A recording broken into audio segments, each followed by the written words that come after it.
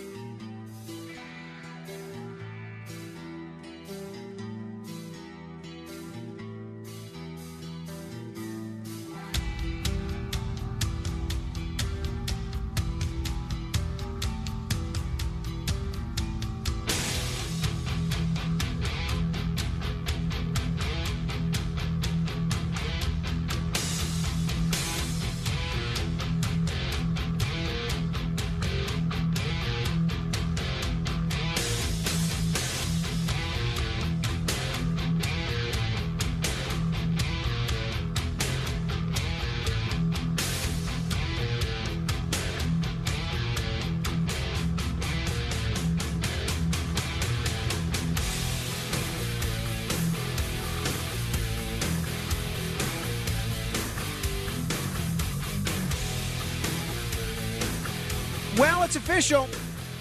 Only old people are having sex. This is the continuation of a trend which, when you hear about it, it may sound good, but it's not. There is new data, when I say new data, within the last couple of weeks, from something called the National Surveys of Sexual Attitudes and Lifestyles. And the top line takeaway is that the young people in America today are having less sex than any of their historical counterparts in American history. This includes people that are in relationships. This includes people that are not in relationships. And there are a lot of reasons for this. And I think when we've explored this before, one of the aspects that we've pointed to, and I think it's very apt, is how people tend to interact and socialize with one another. It used to be if you wanted to meet people, both friends and strangers, you would go to, depending on your age, you'd go to a bar, you'd go to a bowling league, you'd go to a restaurant, you'd go to church, you would go to your Rotary Club, a Kiwanis meeting. You were engaged in the community, interacting with other people in society in person. Well, now, if you want to interact with people, either your peers or strangers, you go to a computer. And it's funny, I have spoken with so many friends of mine lately who have either met their current wife or their current husband or their current fiancé online. And I would say to people from time to time, well, how come you don't just go to a bar and see who's at the bar and see if someone wants to talk to you, or if you find someone's interesting or attractive looking, just go up and talk to them. And they said, oh, no, you can't do that anymore. I said, what do you mean we can't do that anymore? No, if you approach a stranger at a bar without a prior introduction or prior online communication, they think you're creepy. I said, what do you mean they think you're creepy? No, the way to meet people now is online. And I think what you're seeing here in terms of the sex lives of Generation Zs and millennials. Generation Z are people born between 1996 and 2012, and the millennials are people born, I think, from around 1982, right after Gen X, to about 1996, roughly. I mean, different lists give you different definitions of what's a millennial and what other people are. But anyway, Generation Z people born between 1996 and 2012, a lot of them don't have kids. They're younger, they're full of energy, and yet they're still opting out of sex in droves. According to the National Surveys of Sexual Attitudes and Lifestyle, the average number of sexual partners in 1990 into 1991 was 8.6 for men and 3.7 for women. Now, keep in mind, all of this relies on self-reporting, so everybody could just be lying. But let's assume there's at least some truth behind these self-reported estimates. In 1999, it rose to 12.6 for men and 6.5 for women, and it rose again for women in 2010 at an average of 7.7. But for Generation Z, the picture looks different. One large-scale study published in the Archives of Sexual Behavior found Generation Z were more likely than older generations to report having 0 sexual partners. And according to a 2022 study of U.S. teenagers by Love Honey, that's, I imagine, a non-scientific poll, 1 in 4 people aged 18 to 24 has never had sex at all. The label Puriteen, P-U-R-I-T-E-E-N, has even been trending on social media alongside TikTok videos about celibacy. Recent YouGov data revealed, and this is not just an American thing, because the YouGov data revealed the average number for people in the UK is now 3 for women and 5 for men. So this is, I think, okay, let's look at it objectively. Young people are not having sex, at least not nearly in the numbers that people were 20 years ago, 30 years ago, 40 years ago. What does that mean? Well, for starters, that probably means there are fewer incidents of premarital pregnancy. That's certainly a good thing. That could be something that's very tough on everybody involved. Presumably, that will lead to a similar decline in sexually transmitted diseases. Also a good thing. Beyond that, I find the implications of this very troubling because, remember, this is applying to people both in terms of single people and people in relationships.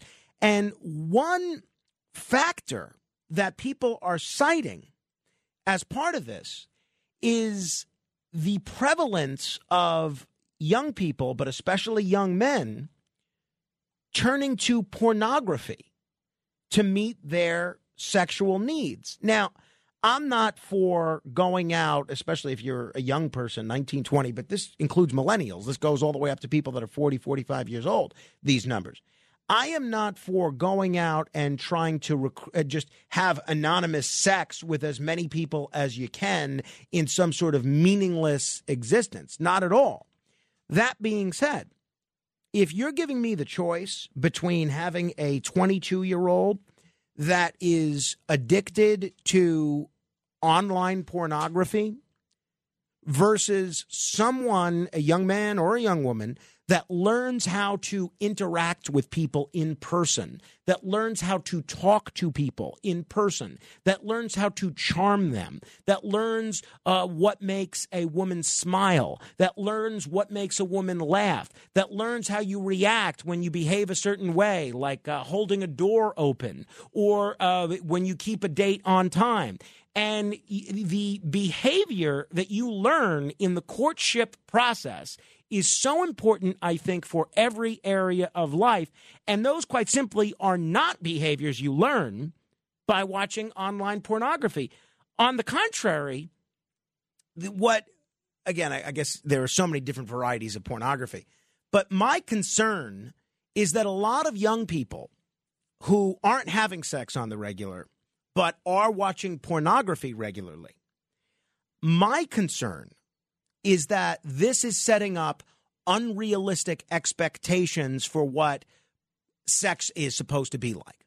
And when these people finally start having sex, I think it's going to fall way short, pardon any puns, in terms of living up to what they believe is normal because they've been conditioned by pornography. I find that very troubling. I find the sociological implications of this very troubling. And this is a theme we've hit on quite a bit before. We are seeing a big problem in terms of the American population not being able to replace itself without immigration. And the baby bust, I fear, is just going to continue in part because young people in their prime child-rearing years, as Don Lemon would say, are not having sex, and by extension, not having children. I think this is troubling, very troubling, to be honest. What do you think? 800-848-9222, 800-848-9222. Here is the Dr. Marty Klein, a sex therapist. This is from October. This is before the most recent numbers were available, but this is when these numbers were already trending in this direction. Dr. Marty Klein is a sex therapist who I guess has a YouTube channel, and he was talking about young adults having less sex. This is what he said. There's a sobering economic reality behind this trend. Today, half of young adults live with their parents, and this started way before COVID. That reduces the number of couples cohabiting and limits the privacy of those living with parents, and both of those mean less sex. Young adults have disturbingly high rates of unemployment and underemployment. Less pocket cash means less courtship, which means less sex. There's also a troubling cultural reality at work now. People are spending much of their free time online, and that also started before COVID. When life online feels rich, meeting people in person can seem just too complicated. And this, of course, reduces sexual opportunities. Fewer young people today aspire to be in couples than they did 15 years ago. Friendship groups used to be places in which young people found other people to date. They provided a chance to learn and practice the skills of communication, reading social cues, and small risk-taking, like revealing that you like someone. They also provided a chance to experience the rewards of small interpersonal risk-taking. He likes me too. Now, young people are more likely to hang out in groups without much interest in finding a girlfriend or boyfriend or them friend. There may be friendship and cuddling within such groups, but people are less likely to be sorting each other as potential sexual partners. I find this very alarming for some of the reasons that Marty Klein has cited. So I think we know part of the reason here. Part of the reason is people communicate through being online. As you heard Dr. Marty Klein reference there, they're not going into large clusters where they're meeting people in person. And this was exacerbated by the pandemic and the lockdowns. Additionally, I think the research suggests that more and more young men specifically are turning to pornography. And women that do want to be sexually active, or even if you take the sex out of it, want to meet someone to have a relationship with, a romantic relationship with, they are doing almost all of their vetting process online. And apparently only about 20% of the male population that is out there in the online dating universe is considered an acceptable partner. So you have 20% of the male population that their female counterparts view as dateable.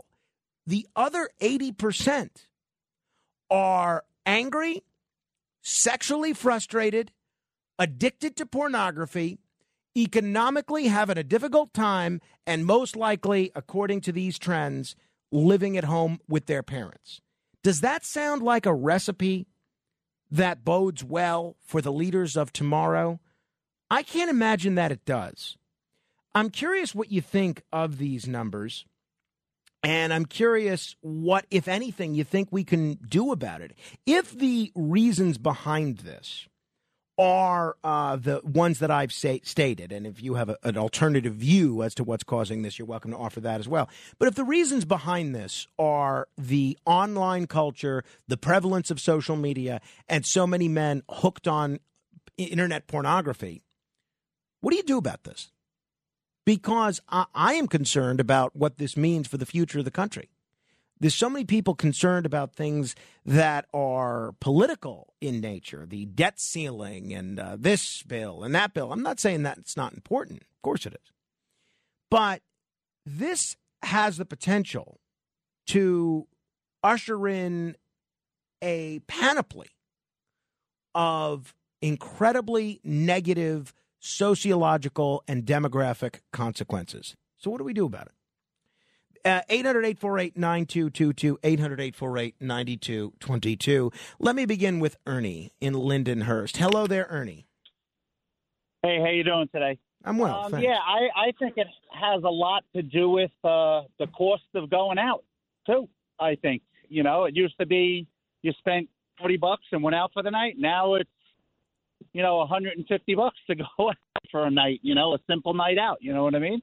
That's like bowling and all of that. That's a great point. Like bowling, bowling used to be 3 games. You'd go out, spend $20, have a pitcher of beer, bowl 3 games of bowling. Now you go out, 3 games of bowling is, $25 and eating food and all that other stuff. I mean, I'm older, I go out to bars these days and, and there's a lot of people out, but, it's not how it used to be, That's a great point. Cost of living. The inflation issue is one that I neglected to mention, but you're right. The data does suggest that people are having a tough time going out on a lot of dates. I mean, if you think about it, if you're a young man and you're expected to pay for that first date, if things don't go well, you could be paying 20 or 30% more for one of these first dates than you used to be. And if you don't have the same sort of earning potential that previous generations did, you could be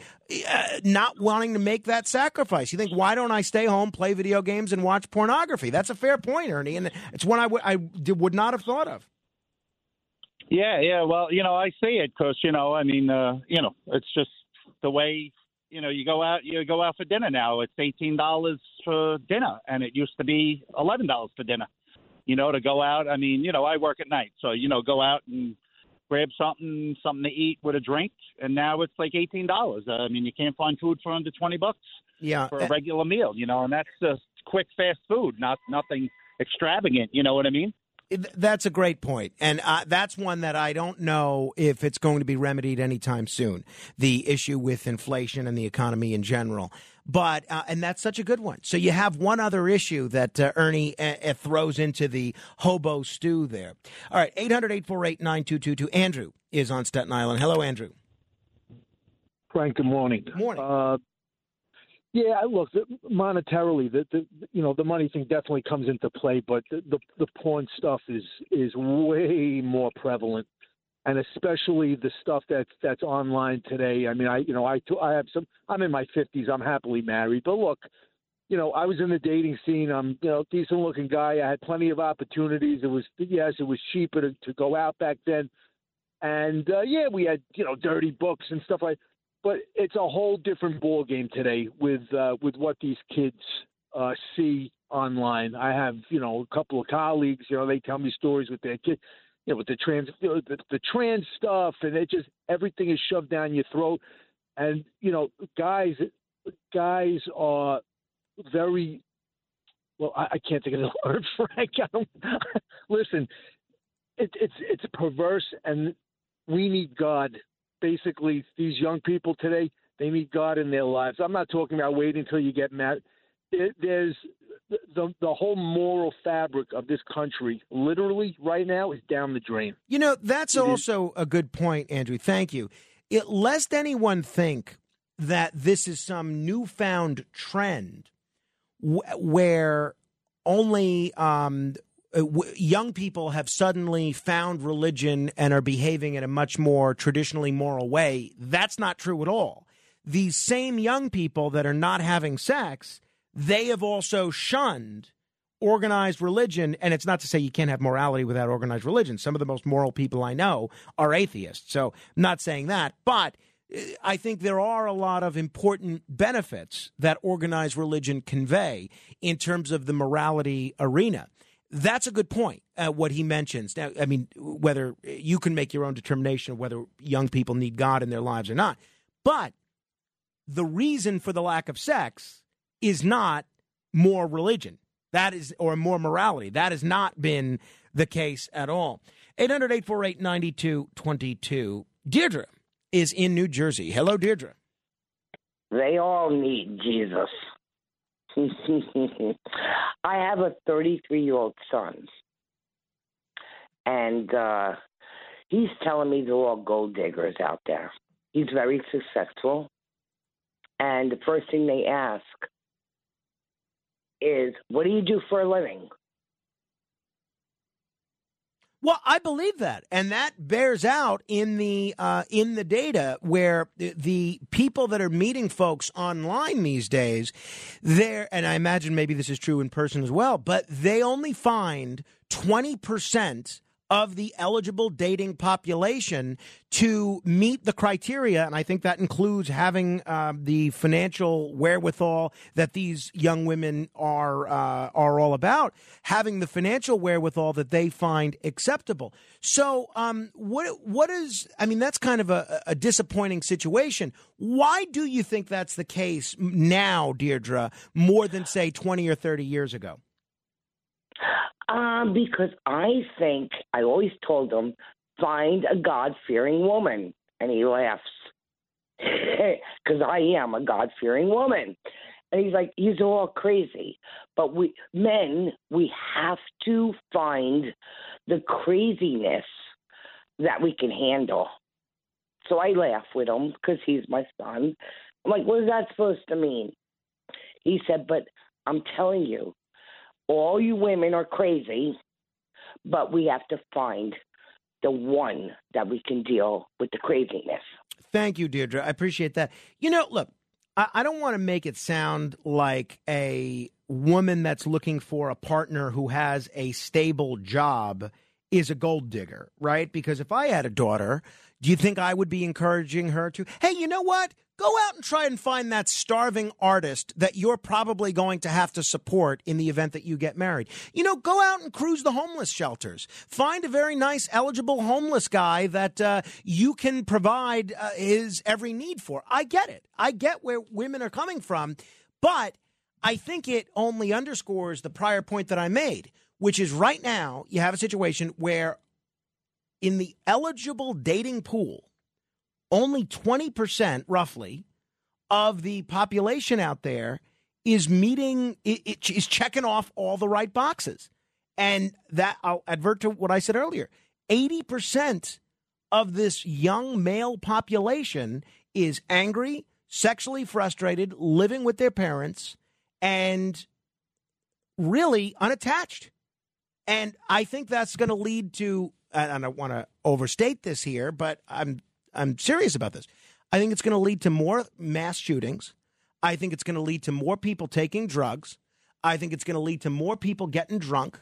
And I think it's going to lead to a situation where young men, especially, you have this textbook angry young man, and doesn't end in a good situation. All right, 800-848-9222. Those of you that are holding, we'll get to you in just a moment. This is The Other Side of Midnight. I'm Frank Morano. Straight ahead. The Other Side of Midnight with Frank Morano. It's The Other Side of Midnight with Frank Morano.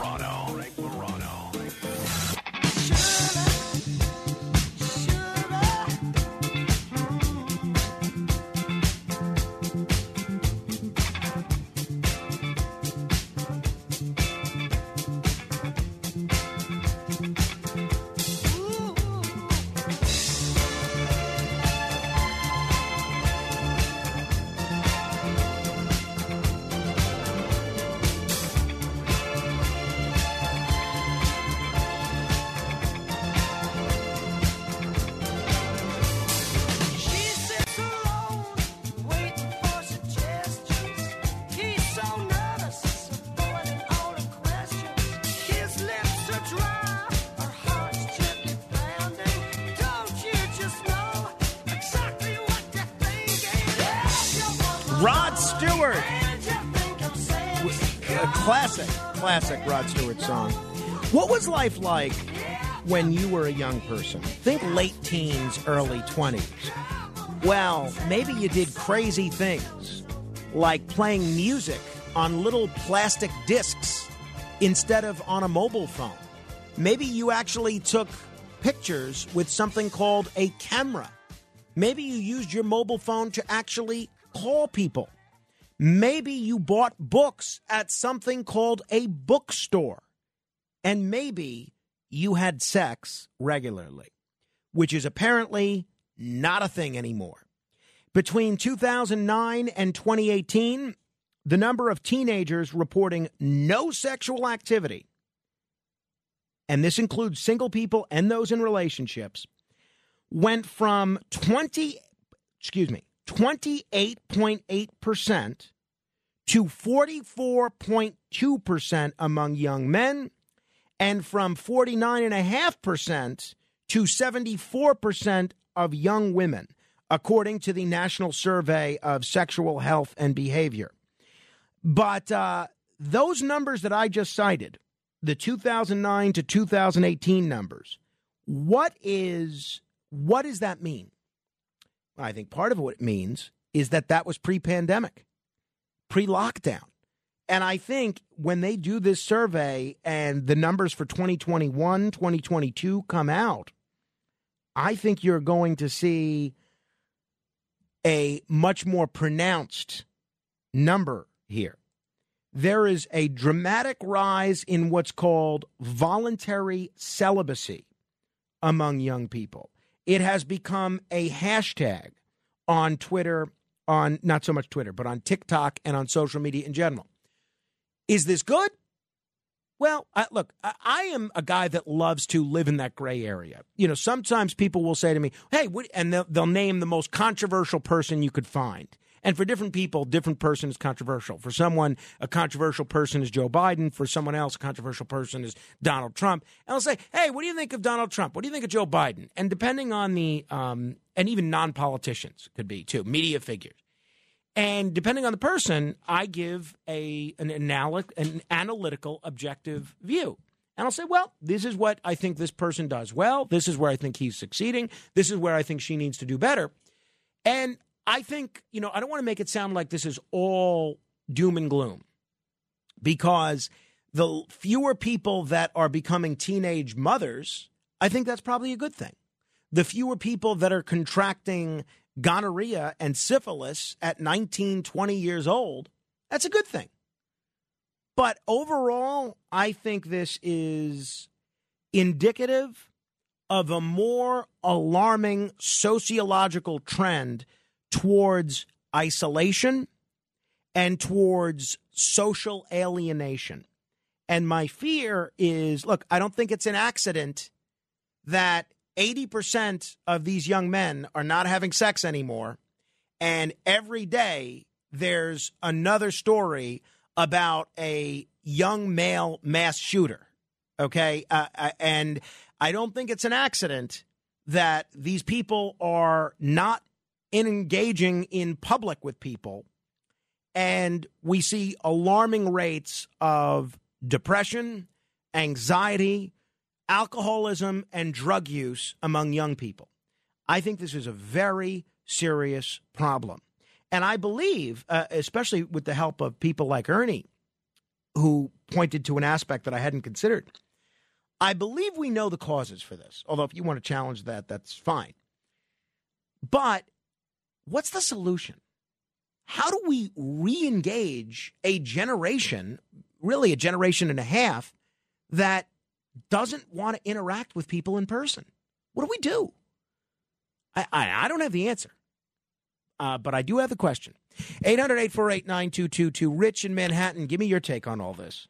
Hi, Frank. I'm going to give you a different take on it, and I want to give you a biological take on it, a neurobiological take. That you used the word unattached before, and you're hitting on it, which is that there is a neurotransmitter in the brain called oxytocin. And oxytocin is the attachment hormone. It allows human beings to form attachments. Well, the studies show that oxytocin levels are elevated very high when people are thinking about their telephone, their cell phone. And so you're talking about boys, with pornography. They have very strong attachment to the pornography online. And this is neurobiological, and this is very difficult to change. So you're asking for solutions. I don't know what the solution is, but if you go to a restaurant and you look at two people sitting at that restaurant, they're both on their phones.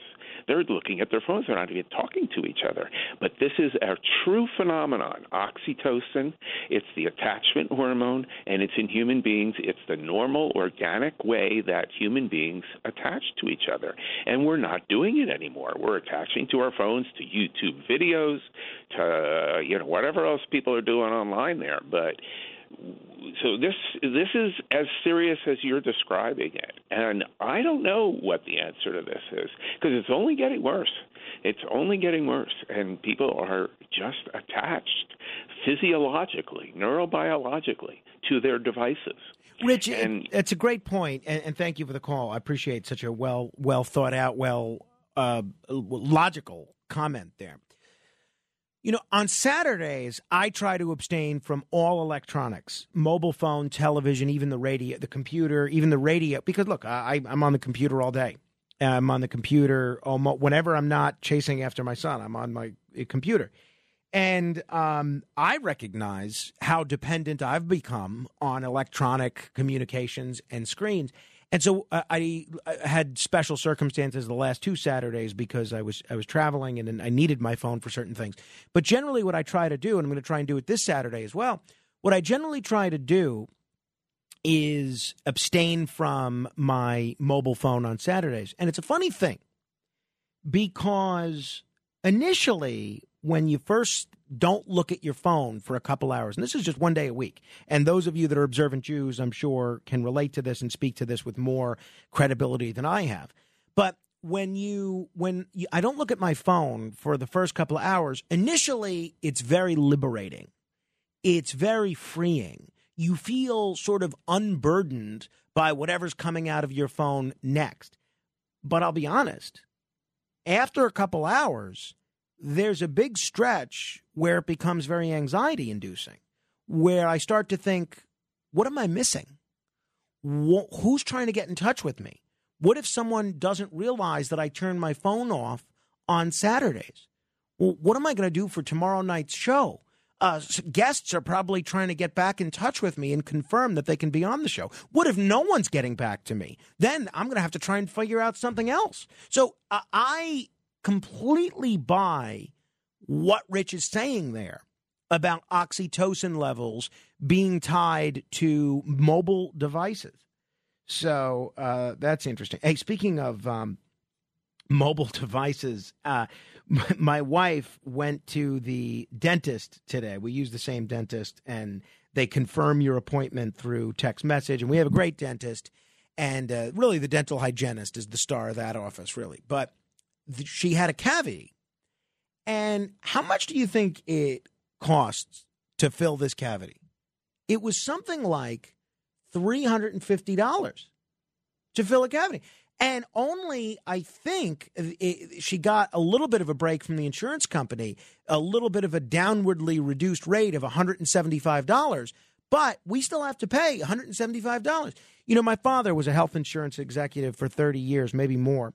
And I have come to the conclusion that the reason so many individuals and even a lot of doctors are willing to embrace socialized medicine, single-payer healthcare, Canadian way, whatever you want to call it, with all of its faults and all of its problems, is because people hate dealing with their insurance company.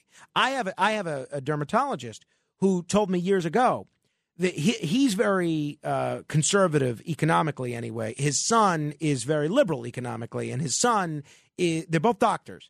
And the son was all for single-payer health care. And I said, well, do you guys debate about this when you get together? He said, yeah, we do. But we both know all these insurance companies are a disaster. And once you begin with that stated understanding that everyone understands what a disaster these insurance companies have become in terms of user friendliness, in terms of ripping people off, you are much more susceptible to something like a single-payer plan, even with all the problems that single-payer healthcare has produced in terms of rationed care and other things for other countries. But the other reason I thought of that is because our insurance company that we use that covers my family that we get through work, they cover my stuff, they cover my wife's stuff. And I've been taking my son to the pediatrician since he's been born, 17 months.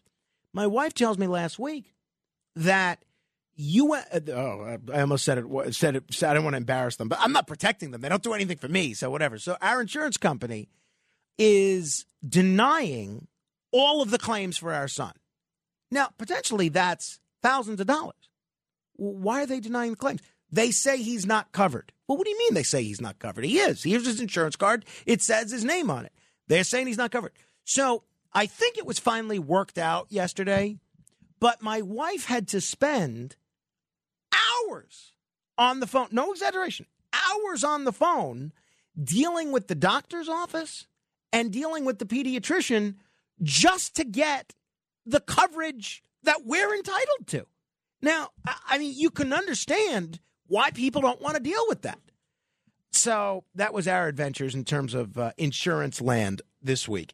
800-848-9222. Vinny is in Brooklyn. Hello, Vinny.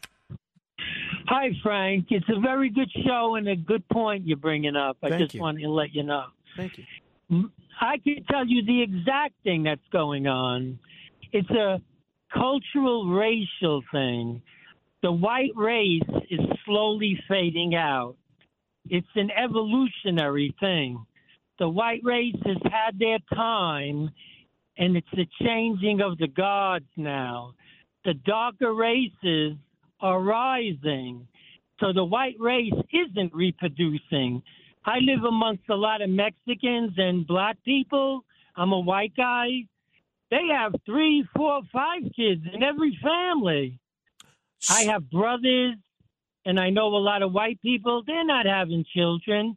The white race in 800 years will be faded out. Well, it's the changing of the gods. Why don't white people want to have sex anymore? Well, look at your fears, the expense and everything. The darker races, a lot of them are taken care of by government. They're taking kids. The more kids you have, the more you're taken care of.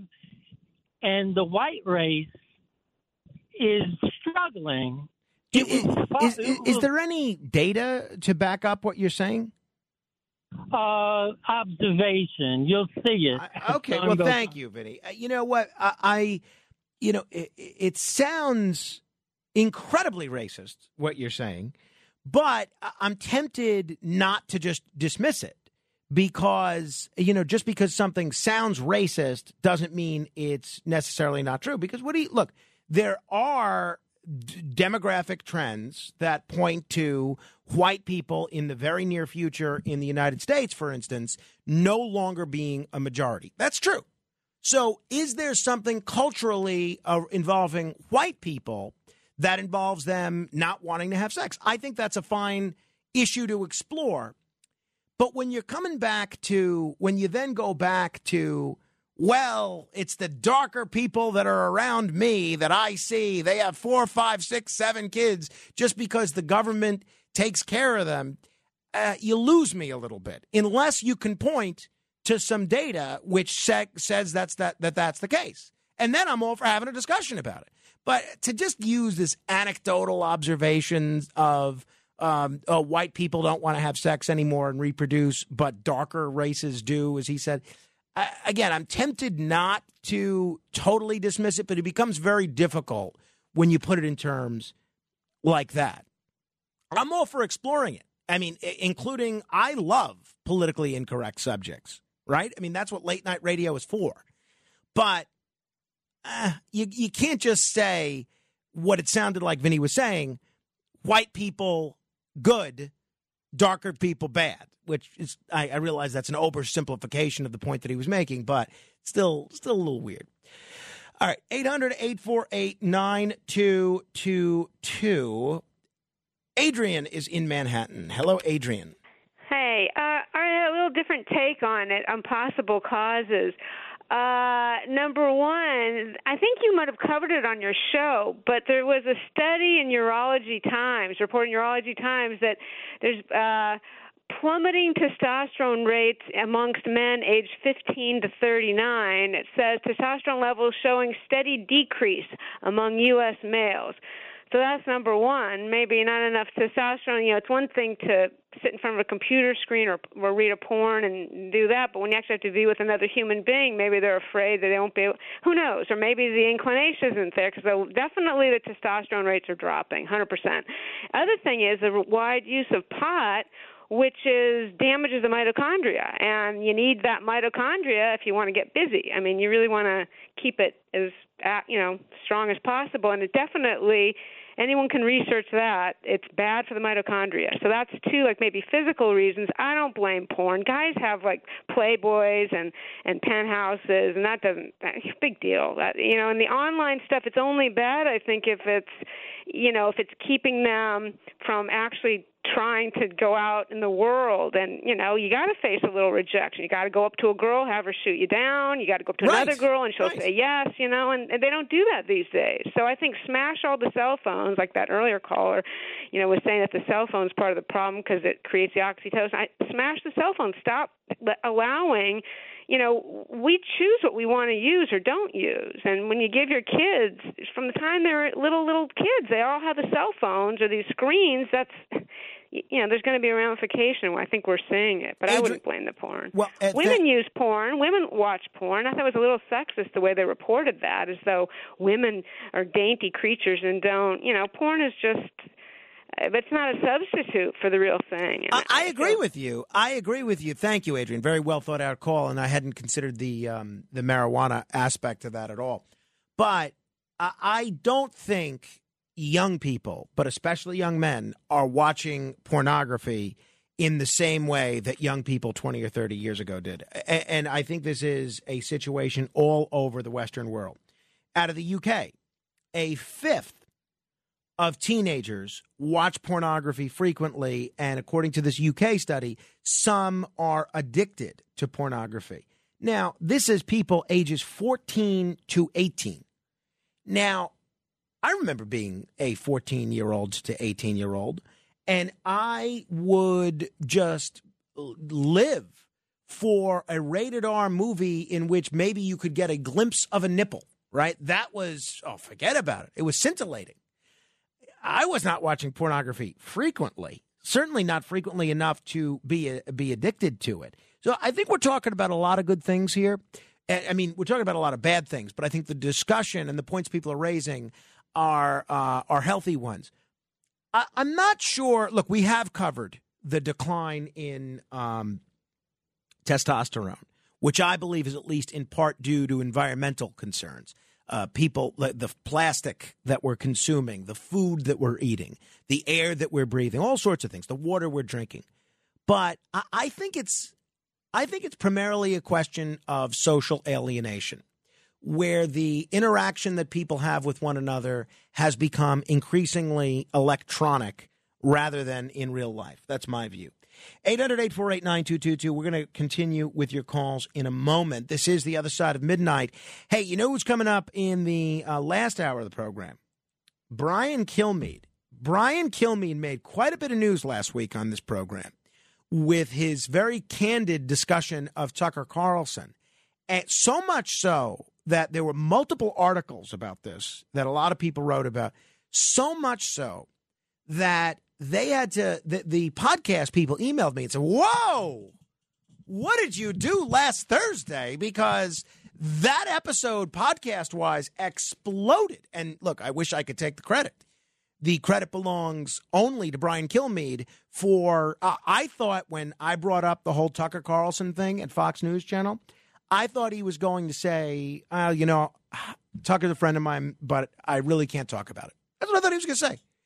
Lo and behold, he was incredibly candid about the future of Fox News, the present of Fox News, and then unloaded both barrels on Steve Bannon for what it's worth.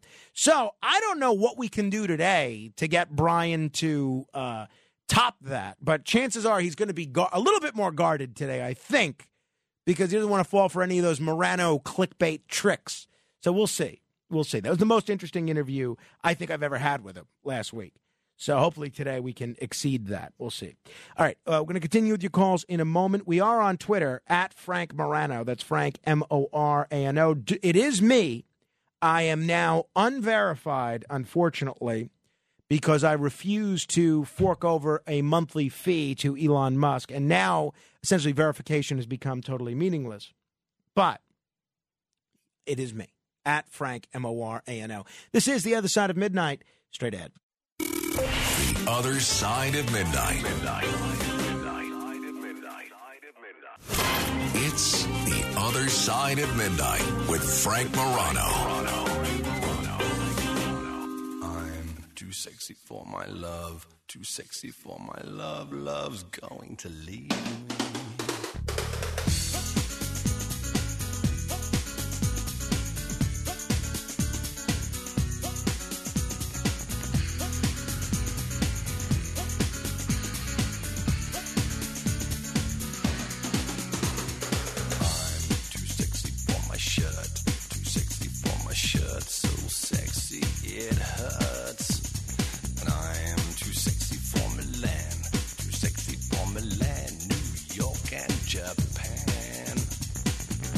This is The Other Side of Midnight. I'm Frank Morano. Since you're all on social media instead of having sex, at least the young people among you, you might as well follow me on social media. Yesterday, my son and I, I eat later in the day because I wake up later in the day. And, I don't like to eat the first thing when I wake up because, I don't know. I just don't. I'm not in the habit of it. So my wife was at the dentist yesterday, and I was going to take my son outside. My mom was kind enough to come over and watch him for a couple hours while I got some work done, and then she leaves around 5-ish, and I grab an apple. Now, my son is so funny because he will I'll cut an apple for him, or his mother will cut an apple for him in slices, right, or in wedges. And if one of us has an apple, he will take our apple so that he can eat it the way that we eat it. And he's pretty good. He just bites right into that apple. So I grab an apple as we're about to walk outside to play outside with the neighbors and just walk around a little bit, let him burn off some energy and that kind of thing. And this little stinker, my 17-month-old son, takes my apple and refuses to give it back to me before we go outside. So I recorded him on my new mobile phone, stealing my apple and saying very, very audibly the word apple. And I put it all on my Instagram at Morano Vision. That's Morano Vision. You can see me trying to first coax this apple out of my son's hand and then just, try to take it by force. But he's a lot more agile and he's smaller, so he's able to better hide. And he did not want to give me this apple back. You'll see it. I posted the whole video on my Instagram at Morano Vision. That's Morano Vision. This is The Other Side of Midnight, talking about young people who no longer want to have sex. Mike is in Woodside. Hello, Mike. Hey, Frank. Are we going to now say that there's no sex in the city? I mean, that could possibly be it. But, I live in an area where if you go from where I am at 61st and Roosevelt, go all the way to, let's say, Junction Boulevard, right along Roosevelt Avenue, there's a lot of people having a lot of things. And I think that's also partly a reason because they decriminalized, or at least they're not doing what they used to do with vice squads. There's a lot of paid sex going on in our city, at least, that I can see. And I'm a blind guy, and I can see that, I walk down the road, and, people are saying, you want to have happy ending, you want to do this, you want to do that. There's a lot of stuff going on, especially at night when you're walking around the city. Also, Frank, it's your fault. Late night radio, late night entertainment, you guys provide such compelling material that you distract us from our function. Well, I have done my part. I have have 4 sons. Well, there you go. You've done your bid to reproduce the add to the population. Thank you, Mike. I am not saying no one's having sex. What I am saying is that the number of young people having sex is at an all-time low. But to Mike's point, that's another thing I didn't mention. The ubiquity of entertainment options. 40, 50 years ago, what'd you have, 3 channels to watch? Now you could, and a radio. Now you could basically think gee, I'd like to watch a documentary about people who think we're living in the Matrix. And then you just speak into your remote control and it pops up in 5 seconds. You don't have to wait to find something good on. You don't have to channel surf. So there are a lot of entertainment options. Last night, for instance, my wife and I watched the most recent episode of Ted Lasso, which, it was very interesting because it dealt with romantic relationships, the demise of romantic relationships, the newness of certain romantic relationships, and how the different people in them view one another and how they refer to the people they're in their relationships with, and the whole idea of sexuality and whether sexuality is something to be embarrassed about. So it is interesting. So that was the most recent episode. It was quite good. Not as good as the previous week, and certainly not as good as the episode they did in Amsterdam, which has got to be one of the greatest episodes of any TV show ever. But that was yesterday. I'll tell you what I'm excited about next week. You want to talk about entertainment options. The Jeopardy Masters Tournament, that is going to be phenomenal. The greatest Jeopardy players of all time, plus Ken Jennings as the host, are going to meet. That's going to be one for the books. All right. Military-industrial complex and a whole lot more. Keep asking questions.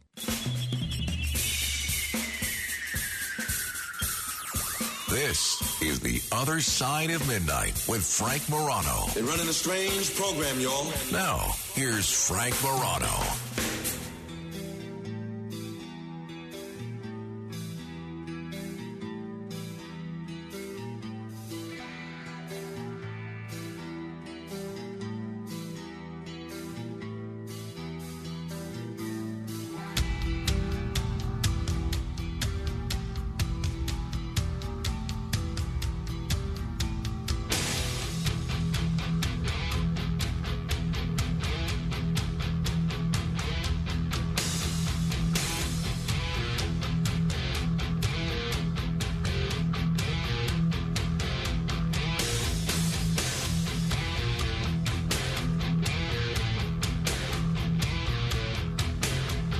I'm sure you've seen All the President's Men, right? What is the famous line from Deep Throat in that film? And when I talk about Deep Throat, we're talking about the film All the President's Men. Has nothing to do with our prior discussion about pornography or sex or anything like that. So get your head right out of the gutter. But what does he say? He says, follow the money. And it's interesting how often that phrase applies.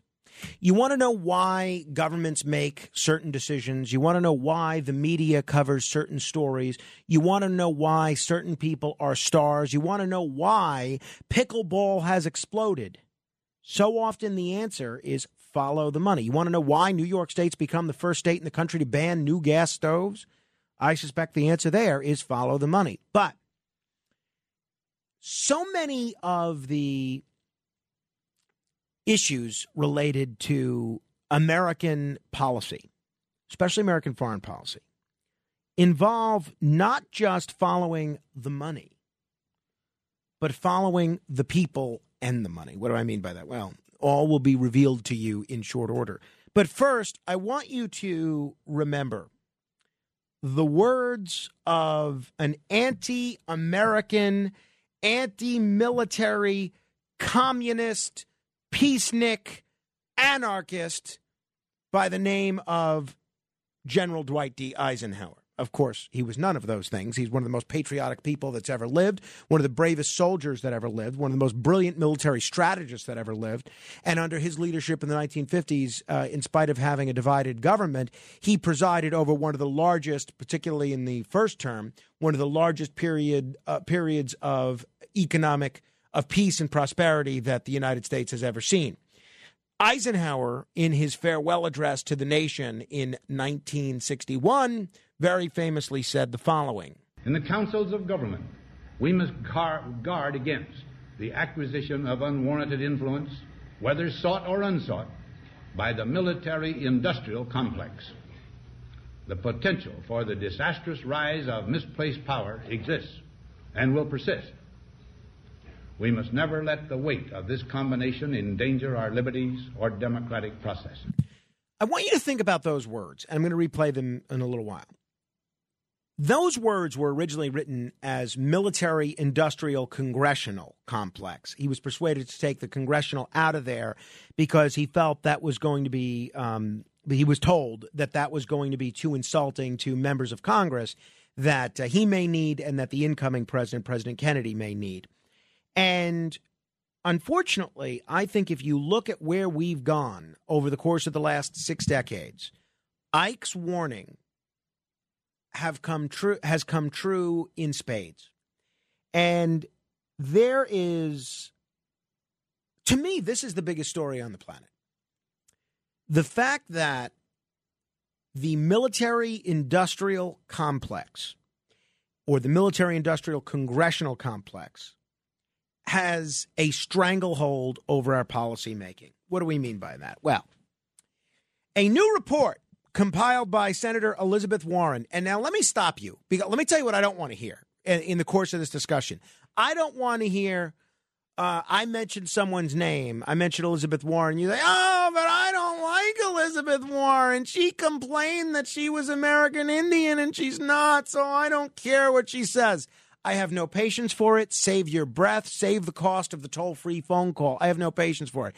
I don't want to hear, well, I don't like Eisenhower. He was bald, and we don't have bald presidents anymore, and he didn't even wear an American flag lapel pin. How patriotic could he have been? Save your breath. Get off my phone. What I want to hear is a response to the facts that I am about to bring you. And I want you to connect the dots with where all these facts go.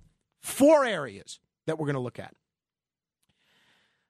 Nearly 700 former top federal civilian officials, generals and admirals, now work for major defense contractors. And the lion's share of them are, you guessed it, I left my bell, bing, ding, ding, ding. The lion's share of them are lobbyists, according to a new Senate report obtained by Roll Call, Congressional Quarterly Roll Call. The report, compiled by Elizabeth Warren, is titled Pentagon Alchemy: How Defense Officials Pass Through the Revolving Door and Peddle Brass for Gold. Very clever title, but it also happens to be true. It's going to be made. It was just made public yesterday as Elizabeth Warren chairs an Armed Services Subcommittee on Personnel hearing on the movement of senior decision makers between the top echelons of the U.S. government and the executive suites of the largest defense contractors. You know, I have had some really decorated military servicemen on this program, people like Colonel Daniel Davis, people like Colonel Douglas McGregor. And I ask all of them, because they all make perfect sense, I ask all of them, you can add 2 plus 2, and you clearly have come to the conclusion that it's 4. Why are you in the minority? Why do I go on a TV, or why do I turn on television, and I see all of your former colleagues, so many colonels, so many generals, so many majors, all saying the exact opposite of what you're saying? And every time I ask that question, they all say, it's because, essentially, I'm paraphrasing here, they're getting paid. And boy, oh boy, are they getting paid. The defense industry is hiring former top government officials precisely because of their ability to influence Pentagon budgets. This practice, this is what the report says, this practice is widespread in the defense industry, giving at minimum the appearance of corruption and favoritism and potentially increasing the chances that the Department of Defense spending results in ineffective weapons and programs, bad deals, and a waste of taxpayer money. Elizabeth Warren found 672 cases last year alone of former government officials and military officers, members of Congress, and senior legislative staff working for top 20 American defense contractors. Some of the ex-officials have become board members or senior executives, but almost all, fully 91%, have taken jobs as registered lobbyists for the defense contractors, either working in-house or hired by the companies. The report indicates that the universe of ex-officials peddling influence for defense contractors might be larger than that 672 number. That's because many former government employees are not registered lobbyists but still perform advocacy work for defense corporations using titles such as consultant.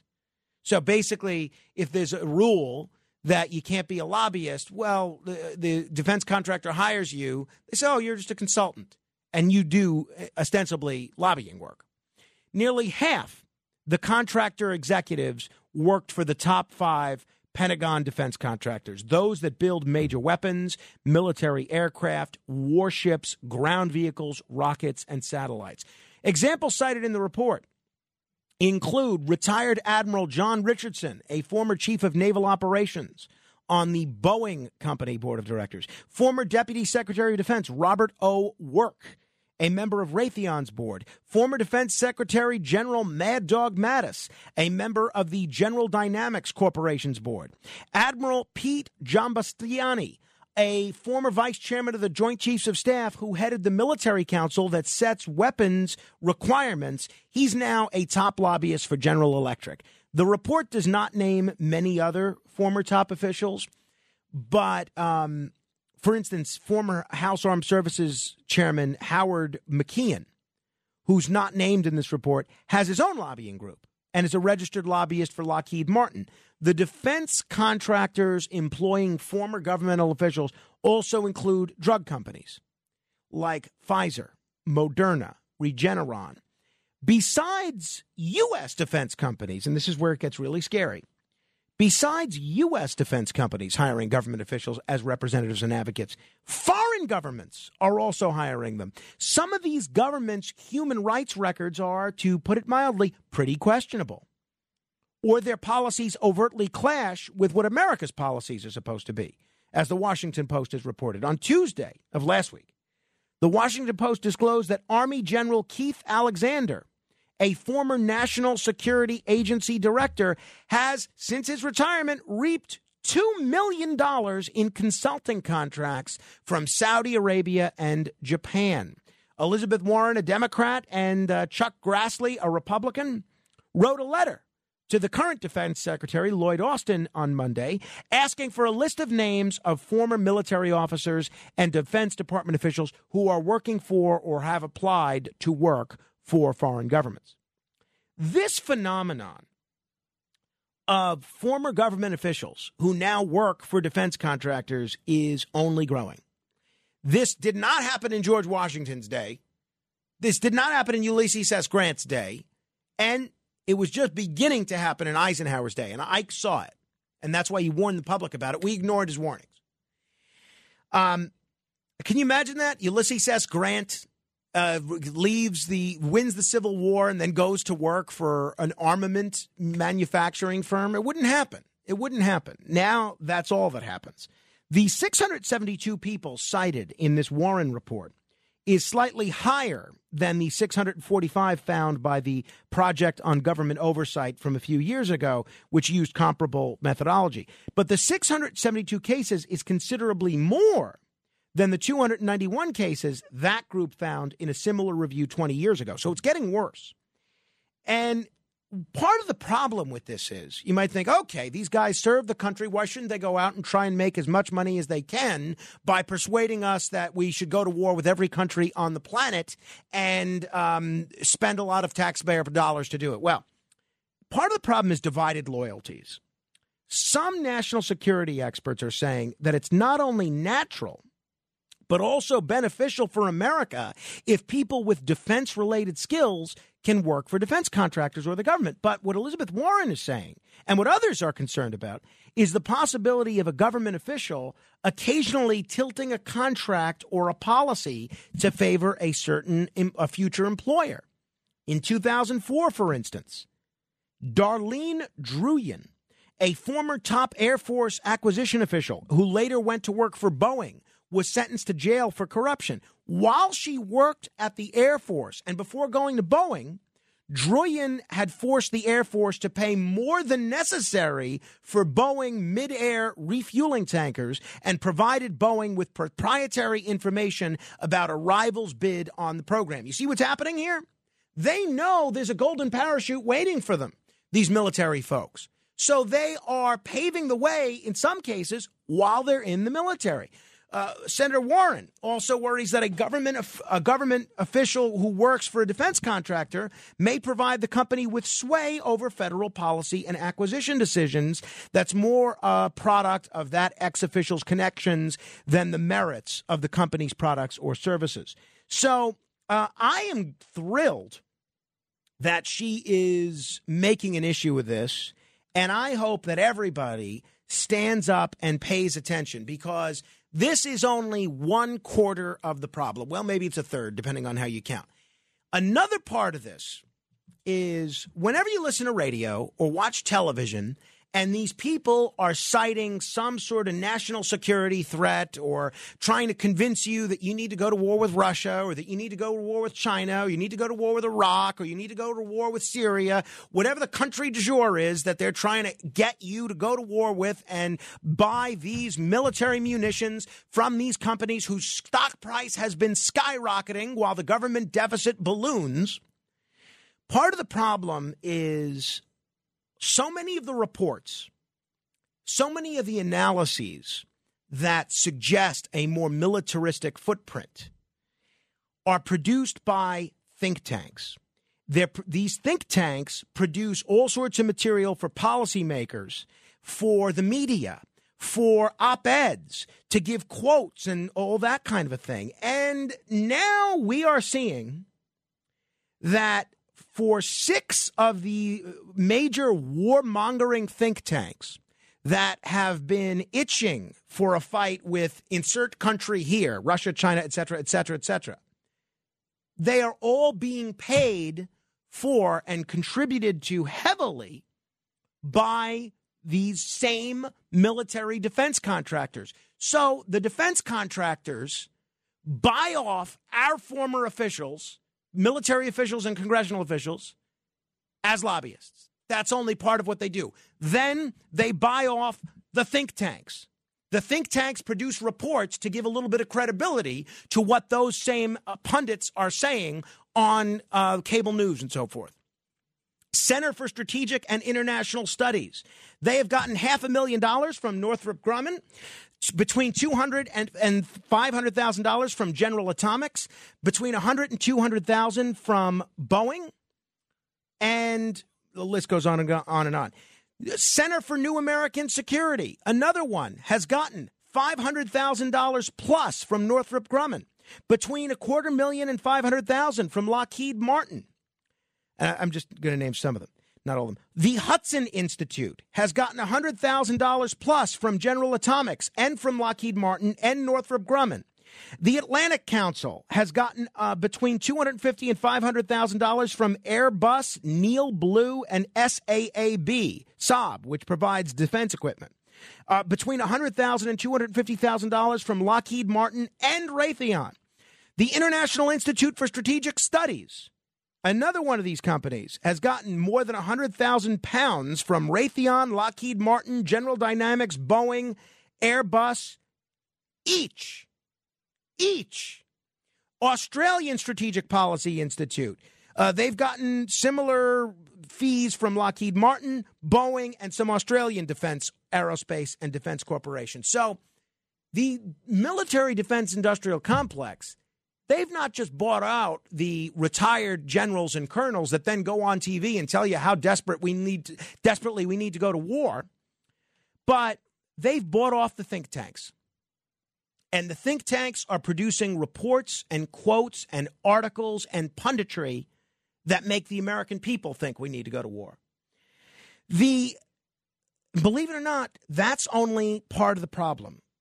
You ask yourself, why is the U.S. military ceding ground to China? And that has to do with what Matt Stoller of the Big newsletter, BIG, refers to as the military-industrial stock buyback complex. This new Department of Defense report shows big defense contractors are middlemen whose main purpose is stock buybacks and dividends.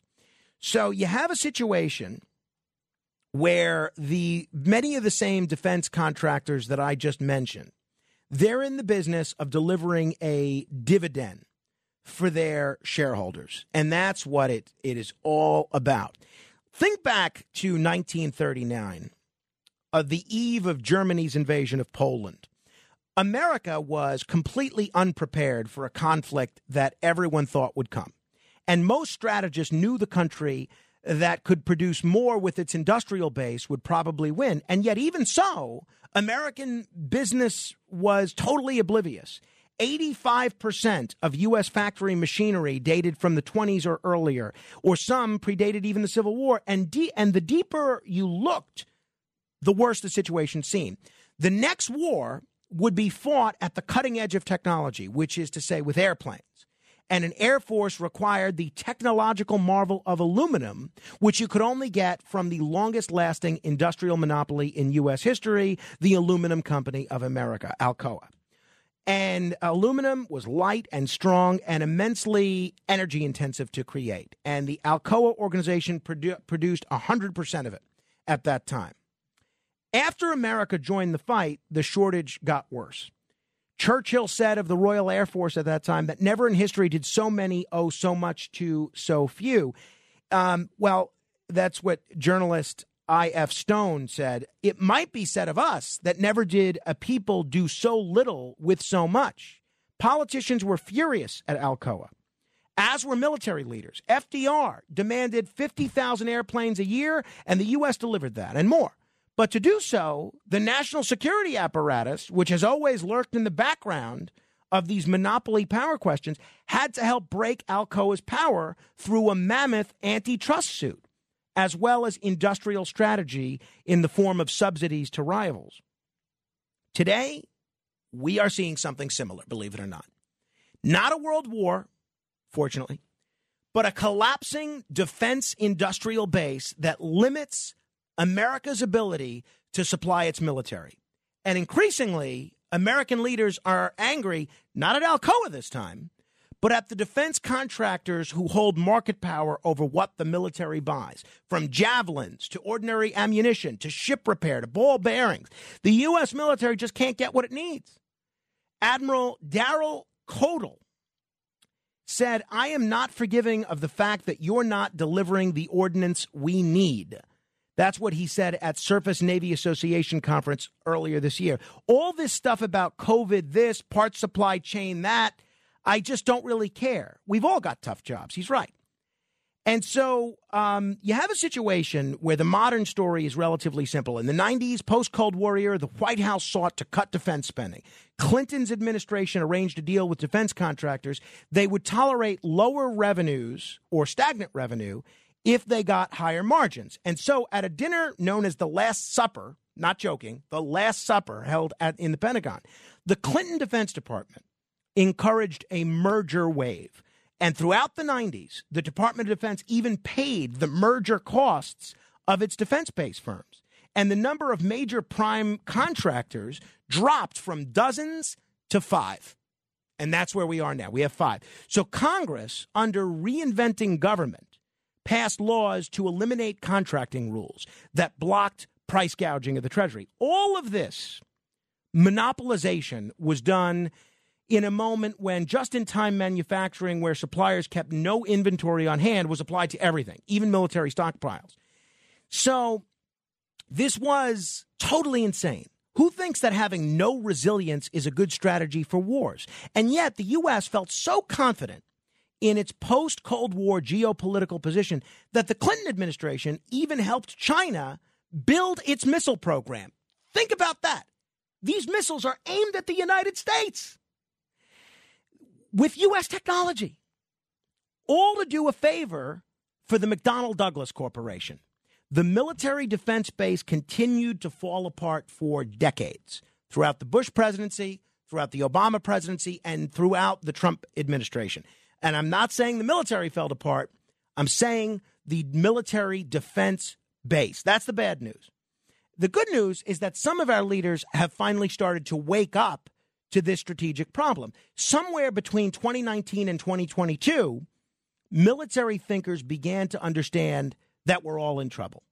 The realization that China has a military that could potentially defeat the U.S. prompted significant concern. China's ability to build things is a big reason why. In purchasing power parity, China spends about $1 to our $20 to get to the same capability. That's according to Major General Cameron Holt from the Air Force Acquisition, Technology, and Logistics Office. Then in 2020, factories in Mexico that make defense-based materials as part of the just-in-time model of supply chain management closed down against the Pentagon's wishes.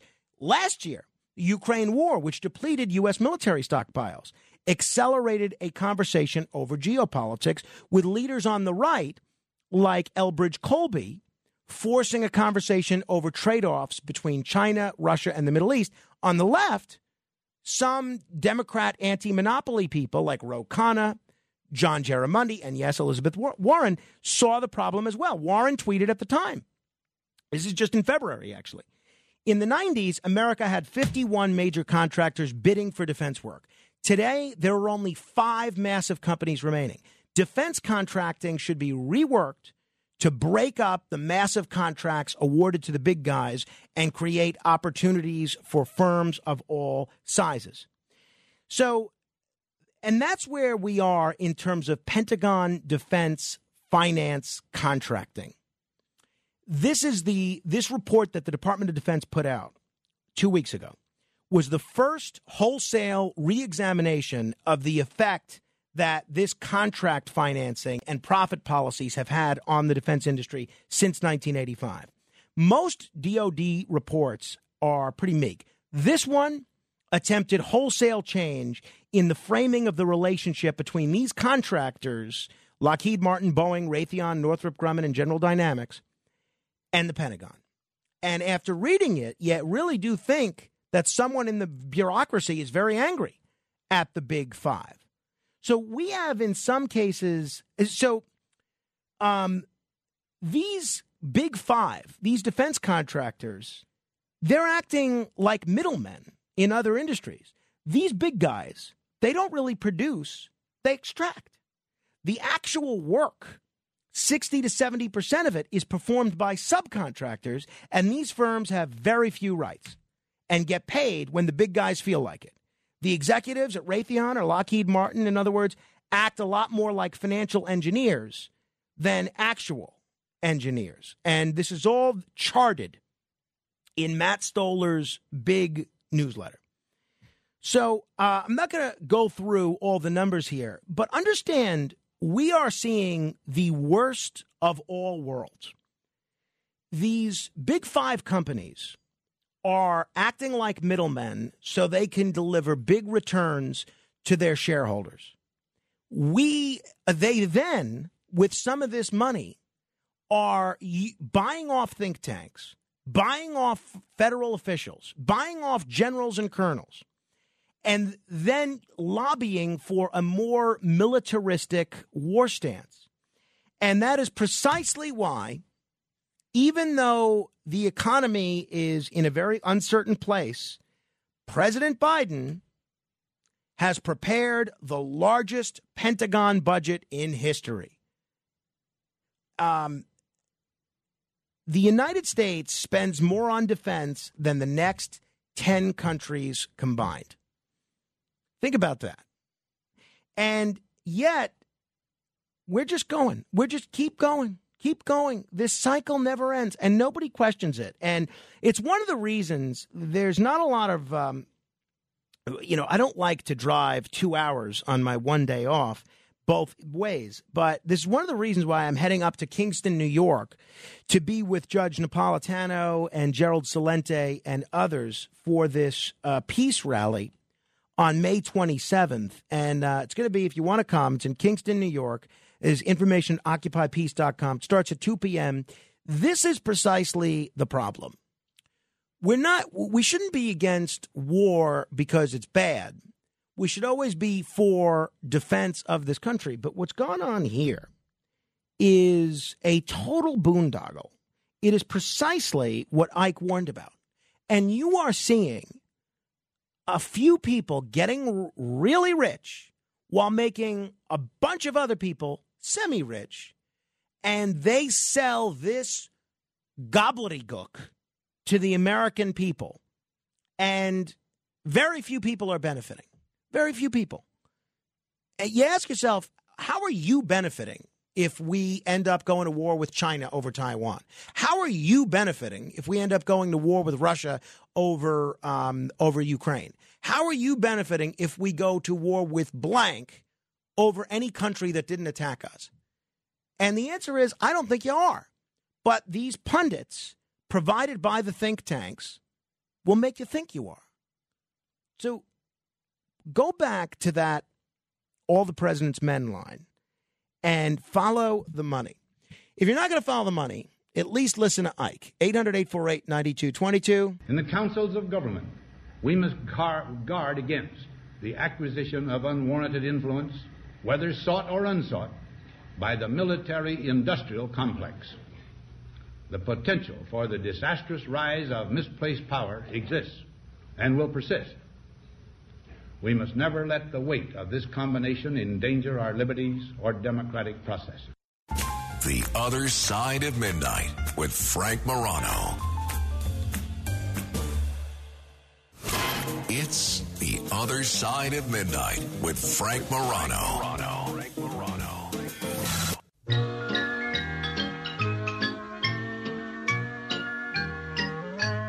Whee! Look who's coming! Here comes Susie Snowflake dressed in a snow-white gown. Tap, tap, tapping at your window pane to tell you she's in town. Here comes Susie Snowflake, soon you will hear her say, come out everyone and play with me, I haven't long to stay. If you want to make a snowman, I'll help you make one, 1, 2, 3. The great Rosemary Clooney. If you ever want to know what kind of music we're playing, join the Facebook group. Just go to facebook.com/group/Radio Morano. So I came across this article just a day or two ago, written in January, but for some reason I only got it yesterday. It was on Medium. Medium's basically Twitter for essays. I think I'm on Medium. But the headline really grabbed me. The headline said, the 15 signs you're more attractive than you think. And I said, oh, boy, all right. I bet you I'm responsible for some of these. I bet you I meet some of these. So sure enough, I eagerly go through all these. I said, okay, no. 1, no. 2, no. 3, maybe, okay. 4, no. 5, no. And then I realize I don't meet any of these 15 criteria.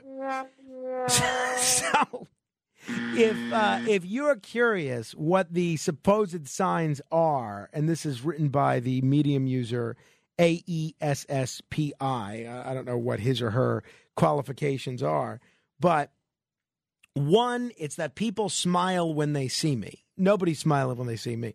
2 is strangers stare at you. Strangers aren't staring at me unless I'm wearing one of my umbrella hats at the Jersey Shore. 3, and this is the one that I think I meet, is people seem to enjoy talking to you, which I do think they do. 4, I didn't even know this was a thing. People raise their eyebrows when they see you. Nobody in my life has ever raised their eyebrows when they've seen me. 5 is people often do a double take. No one's done ever a double take. People make, and this was another weird one, people make what they call duck lips. Another subconscious action that happens when we see someone attractive is making duck lips. No, not the popularized duck face. A 1-second reaction that may happen several times in a conversation. And as strange as this sounds, it is a subconscious action linked to the desire to kiss the person. Nobody in my life has ever made duck lips to me, ever. 7, people may act differently around you. I wish people would act differently. People are acting the same when I'm around. 8, others go out of their way to help you. Well, I'm close to that. I have others go out of their way to ask me to help them, which I'm not sure is the same thing. Number 9, you rarely get compliments on your looks. Okay, well, that's 1. That's 2. I'm 2 out of 15 so far. 10, when you do get a compliment, it feels insincere. Well, I don't know about that one either. 11, people are surprised by your insecurities. No one's surprised. 12, others tend to have strong feelings about you. 13, you've had some multiple occasions where someone obsessed over you. Well, that I have had, but I don't know about multiple. 1.5. 14, relationships seem to come easy to you. I don't know about that one either. And 15, you get lots and lots of direct messages. Well, that's true. Although most of the direct messages that I get tend to be from listeners and involve varying conspiracy theories. So I was all excited to be surprised at how good looking I was. And then I read that article and I realized, okay, I'm just as good looking or not good looking as I think I am. All right, 800-848-9222. That's 800-848-9222. Let me say hello to Lenny in the Boogie Down Bronx. Lenny, thank you for patiently holding. Lenny! All right, Lenny was not so patient. Let me go to John in Freehold, New Jersey. Hello to John. Hey, Frank. What do you call it? So, the caller that called before that was saying that the white race would be gone in 800 years. Just to back up some of his data, the Pew. I actually texted you a link. The Pew Research Center.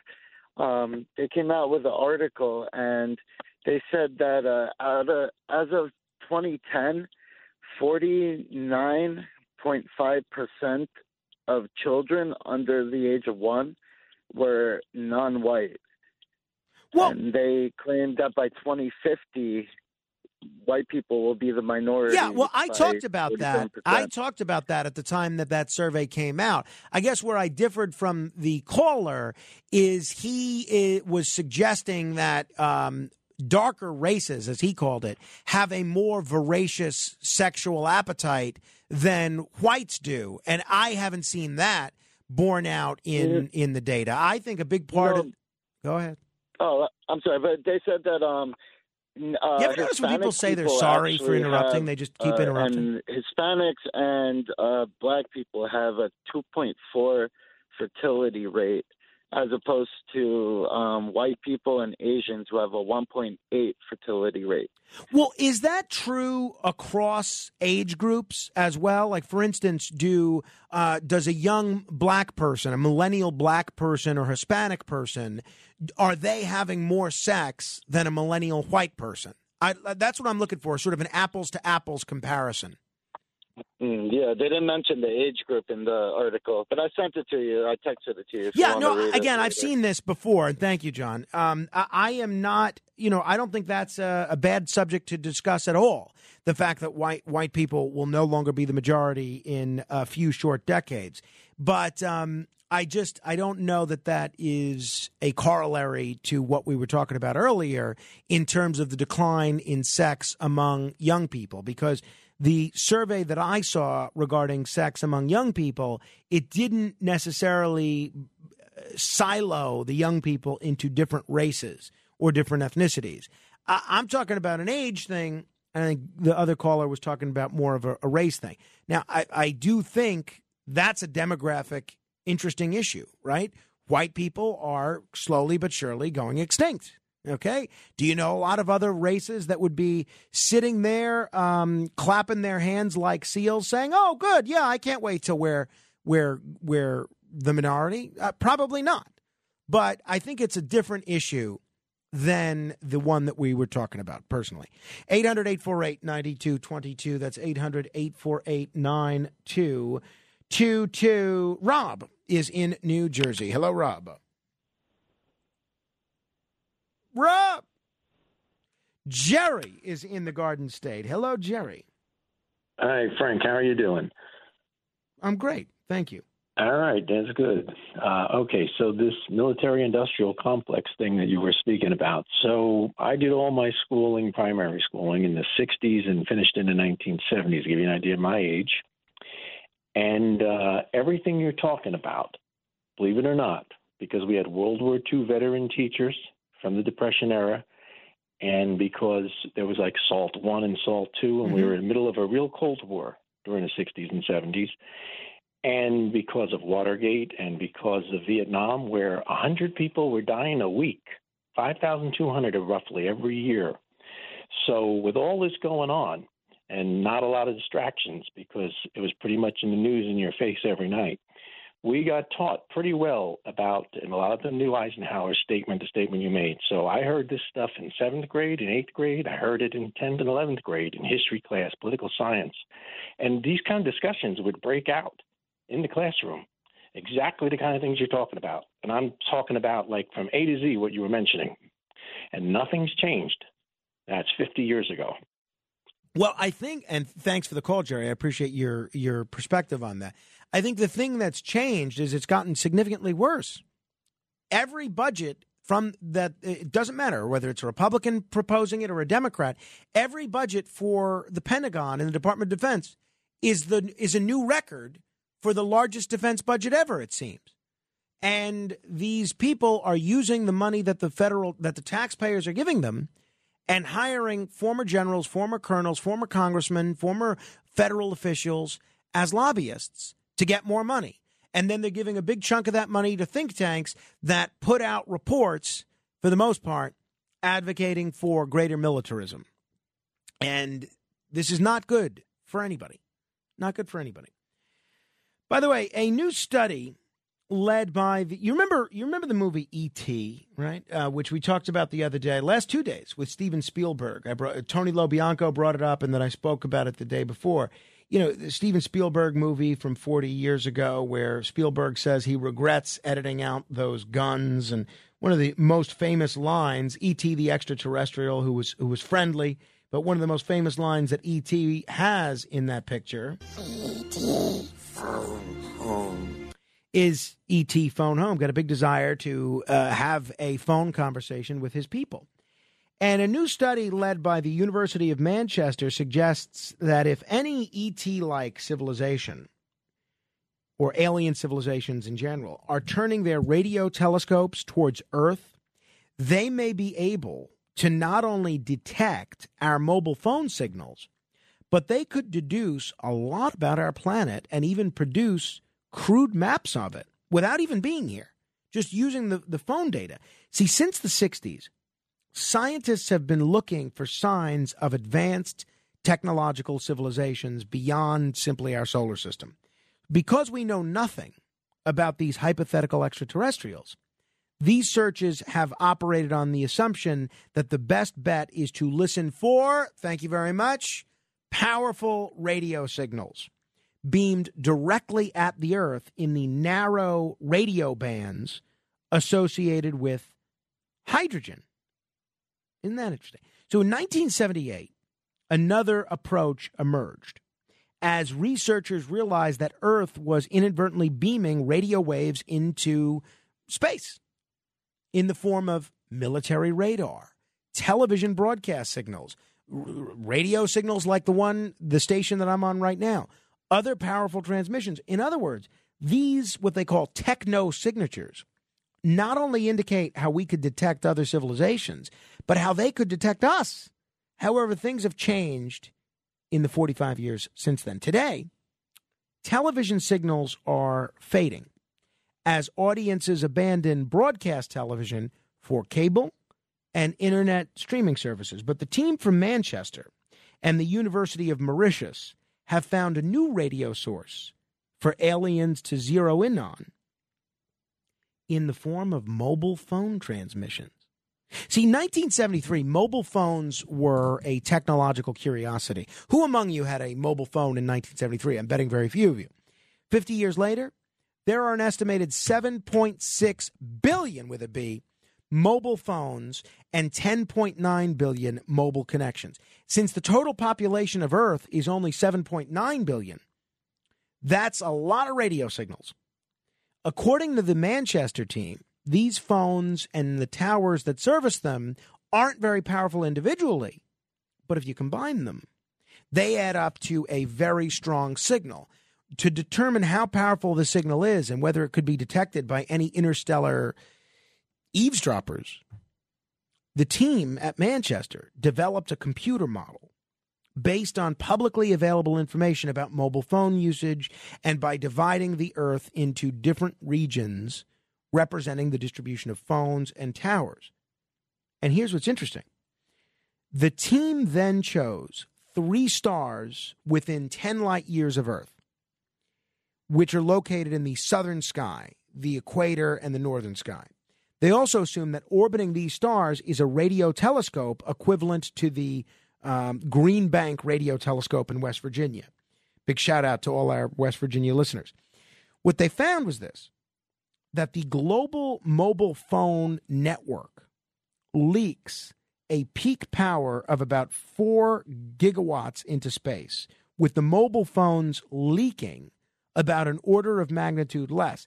Their calculations indicated that a Green Bank-type telescope couldn't detect these signals. However, a more advanced version could do so, and Earth's mobile signal is growing and moving towards more powerful broadband systems, meaning it's becoming easier to detect each year. So one interesting conclusion of the study is this, and I found this absolutely fascinating, and I've never heard this before and never thought of this before, that because Earth's mobile devices are not evenly distributed and they're designed to transmit parallel to the horizon, if mobile signals could be detected, they would allow an observer to make deductions about the Earth, including the distribution of seas and land masses. There are no mobile phones in the ocean, for the most part.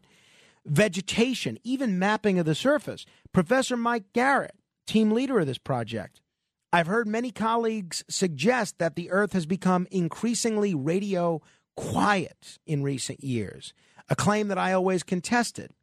Although it's true we have fewer powerful TV and radio transmitters today, the proliferation of mobile communication systems around the world is profound. While each system represents relatively low radio powers, individually, the integrated spectrum of billions of these devices is substantial. So current estimates suggest we will have more than 100,000 satellites in low Earth orbit and beyond before the end of the decade. The Earth is already anomalously bright in the radio part of the spectrum. If this trend continues, we could become very easily detectable by any advanced civilization with the right technology. So these mobile phones that we're all clinging to and not having sex, those could tell aliens everything they want to know about this planet.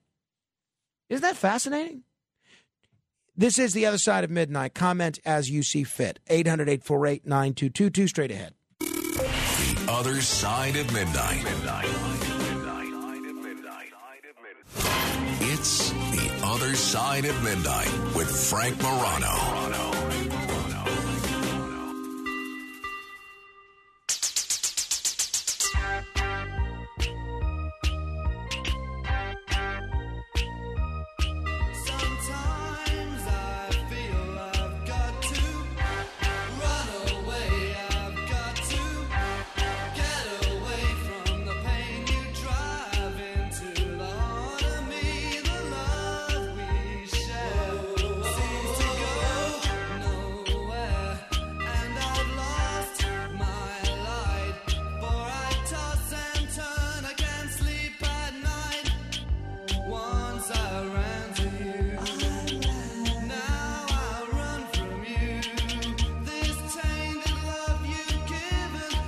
Tainted Love. This is in the most recent episode of Marvelous Mrs. Maisel, which I am enjoying immensely, I must say. All right. 800-848-9222. You know, so last night I had an invitation to go to dinner at a great restaurant in Brooklyn, a great pizza joint that I really enjoy. But it's more than just a pizza joint. It's really terrific. And the invitation came from one of my closest friends, Arthur Aidala. And so Arthur said, hey, why don't you come have dinner? And I didn't respond because, we're on opposite schedules, so I don't have to respond right away. He says, you know who else is coming? Alan Dershowitz. You have dinner with me and Alan Dershowitz. I'm thinking to myself. And then he says, you know who else is coming? Geraldo. And, I've had dinner with Geraldo before. The guy is one of the most fascinating dinner companions on the planet because the guy is not only a gifted storyteller, but he has a lifetime worth of experiences. He could tell you stories about, being married 5 times. He could tell you stories about being Kurt Vonnegut's son-in-law. He could tell you stories about being a war correspondent, getting his nose broken by the Ku Klux Klan, and he tells all those stories at dinner. I'm thinking, okay. And then he says, and the mayor's going to come too. Mayor Eric Adams, mayor of New York. And Frank Sedio is a big Brooklyn power broker. And his parents, who I'm very close to, Arthur's parents, were going to be there as well. And I have to tell you, my wife gives me a hard time about going out to too many events anyway. But I told her this cast of characters that was going to be at this dinner. And she said, so just go. If you want to go, go. But honestly, I'm so exhausted from being out all the time at things that I always feel an obligation to be at, that there's always so much pressure to be at, that honestly, I am of the view that I don't want to go to anything anymore that I don't have to. So I am a walking contradiction because I go to all these things, which ostensibly makes me social, but going out this often, especially having a little boy home and a nocturnal radio show to prepare for, it's made me not want to go to anything. So, Rush Limbaugh used to have a fellow that worked for him whose name was Kit Carson. And basically Kit Carson's job, and I'm not trying to minimize it, but Kit's job was just to say no to anybody that asked Rush for anything. And then ask Rush if he wanted to say yes to it, because he could always say yes after he had said no. But it's very difficult to say no once you've said yes. That's what I need. I need just a de facto person to decline all of my invitations. Now, that's a pretty good invitation as far as invitations go. Free dinner with Geraldo, Arthur's parents, the mayor. And I just still couldn't muster the enthusiasm to be there. So but he was cool. He understood, I think, kind of what I'm going through, and that there's a lot of demands of my time. So I'm sure it was a fun dinner. I'm sure if you listen to any of those guys on the radio in the next couple of days, they'll share some stories about it. Until next hour, your influence counts. Use it.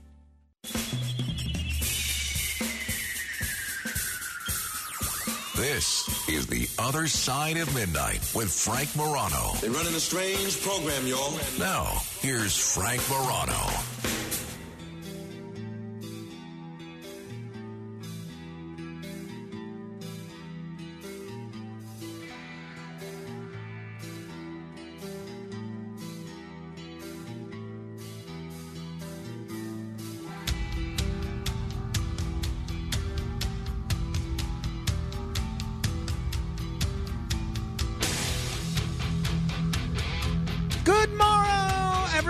This is The Other Side of Midnight. I'm Frank Morano. I believe it was Elvis that asked the question, are you lonesome tonight? It was a good question when Elvis asked it. It is a good question anytime.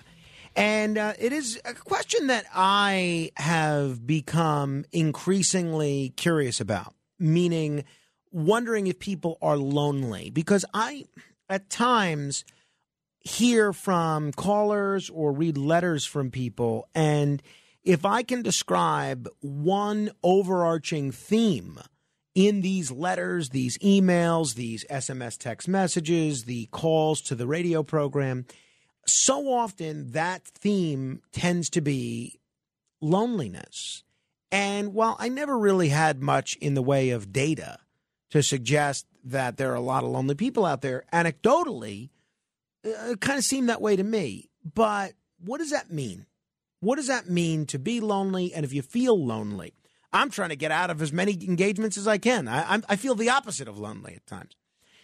I could use a few more minutes. I had 20 minutes today where I thought I had to be somewhere and I didn't. And I got to, I wasn't, I lied down in my bed like I was sleeping, but I didn't sleep. I just meditated for 20 minutes. That 20 minutes was one of the highlights of my day.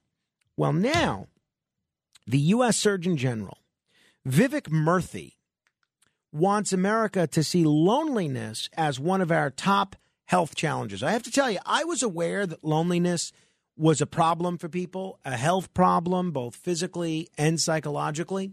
But I don't know that I was fully aware of how negative loneliness is for your health. What do you think the most dangerous thing that you can do to your health is? Well, I would have said it was smoking.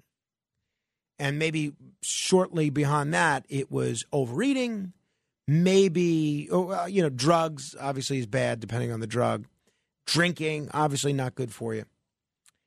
And according to the statement that Murthy made this week, studies have estimated that the impact of social isolation on mortality is similar to that caused by smoking up to 15 cigarettes a day. That's according to an advisory that Murthy issued. Think about that. If you're a sociable person, you have as good a chance as of living long smoking 15 cigarettes a day as you would as if you're lonely. Loneliness can... I was always of the opinion that loneliness just made people sad. Maybe it made them depressed with everything that comes with it.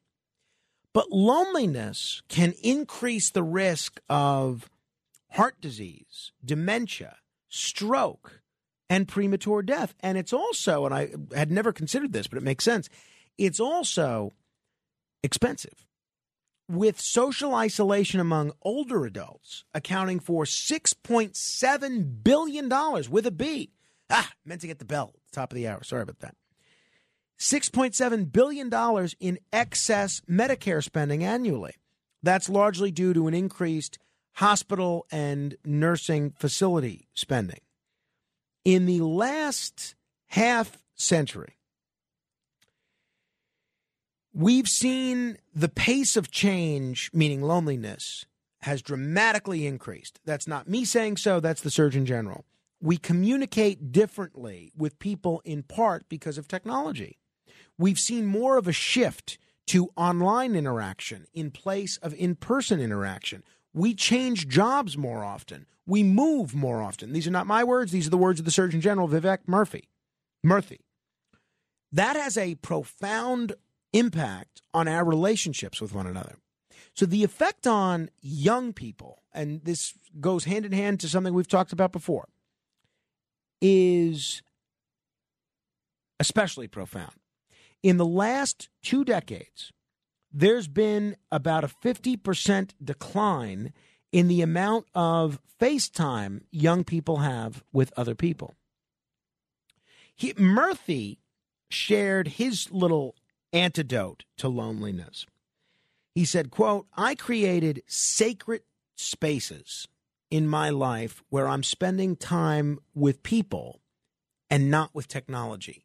That is at dinner time with my family. It's when I'm getting my kids ready for bed, and it's when I'm having dinner with friends.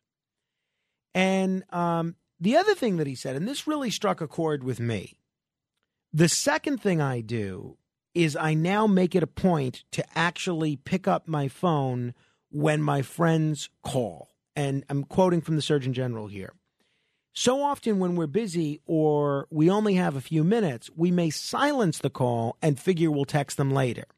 But I've been finding that even if I just pick up the phone for 10 seconds and say, hey, I can't talk now, but can I call you later? Just hearing their voice and they're hearing my voice makes us both feel so much better than taking that same time to send a text message. I have to tell you that reading those two quotes, and I don't know if that's going to lead to a decrease in loneliness. But reading those two quotes really struck me in such a profound manner because a big part of my waking hours is avoiding phone calls. Yesterday, I had 7 missed phone calls. Now, I called back 2 of these people. I did not get a chance to call back the other 5. The day before, let's see, this is a new phone. The day before, I had 4 missed calls. And the day before that, 1, I didn't even know that person called me. 1, 2 from the same person, 3, 4, 5. Now, I am at the point where when I hear the phone ringing, I get anxious. I get anxiety because it's always a burden, honestly. It's somebody that wants me to do something. It's somebody that wants to come on the show or to make a time to have coffee or to have lunch or to all good things. And I'm lucky that this many people want to reach me. But I've really come to view these phone calls as chores that weigh on me.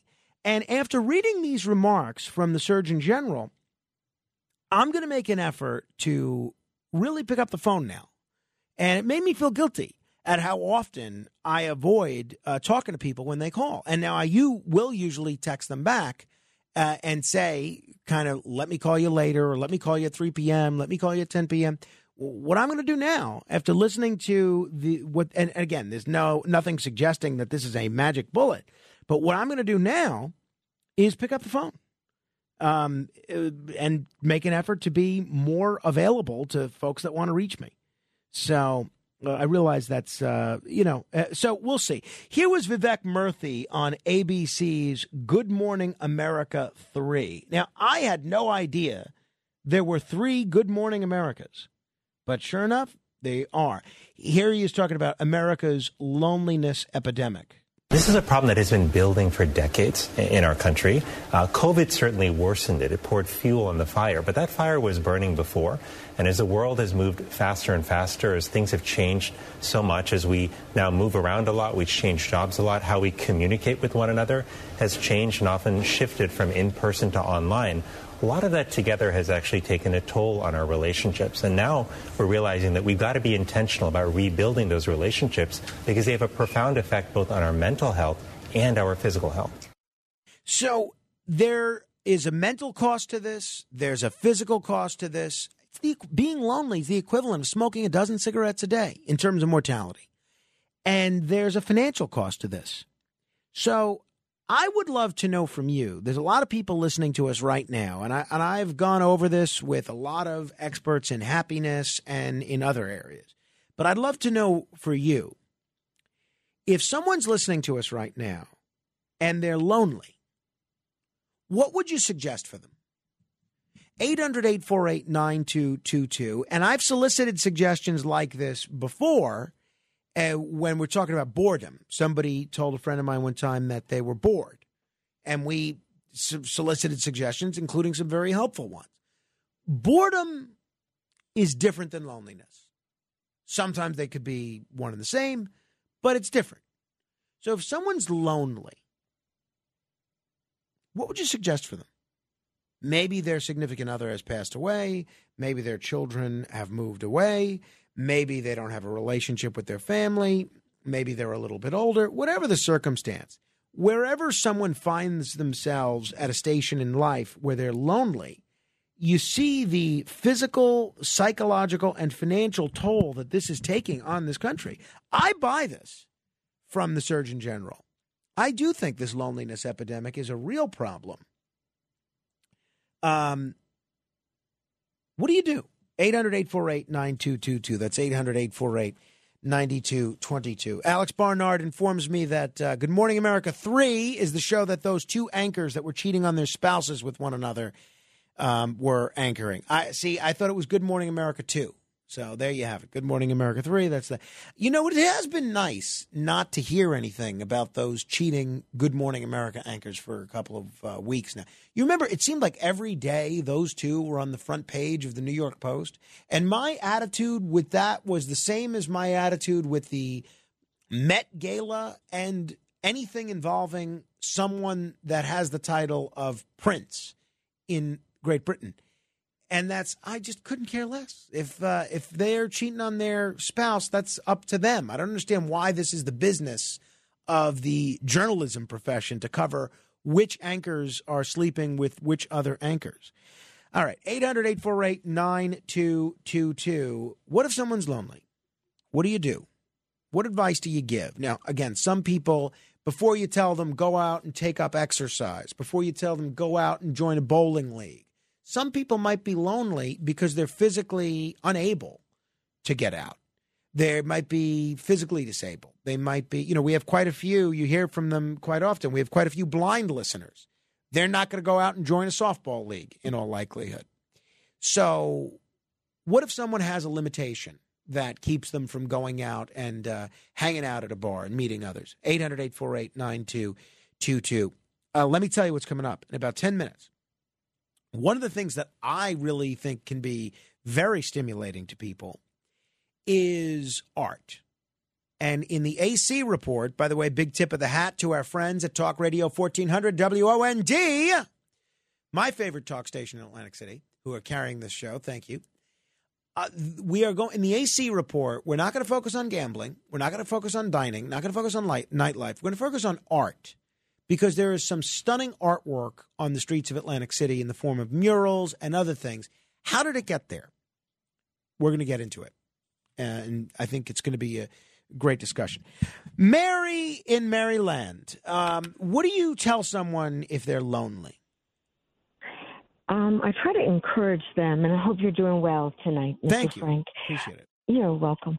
I hope that they have friends and family, people to reach out to, but people lose touch these days. It's not just the millennials that are on their phones all the time, constantly. It's a lot of us.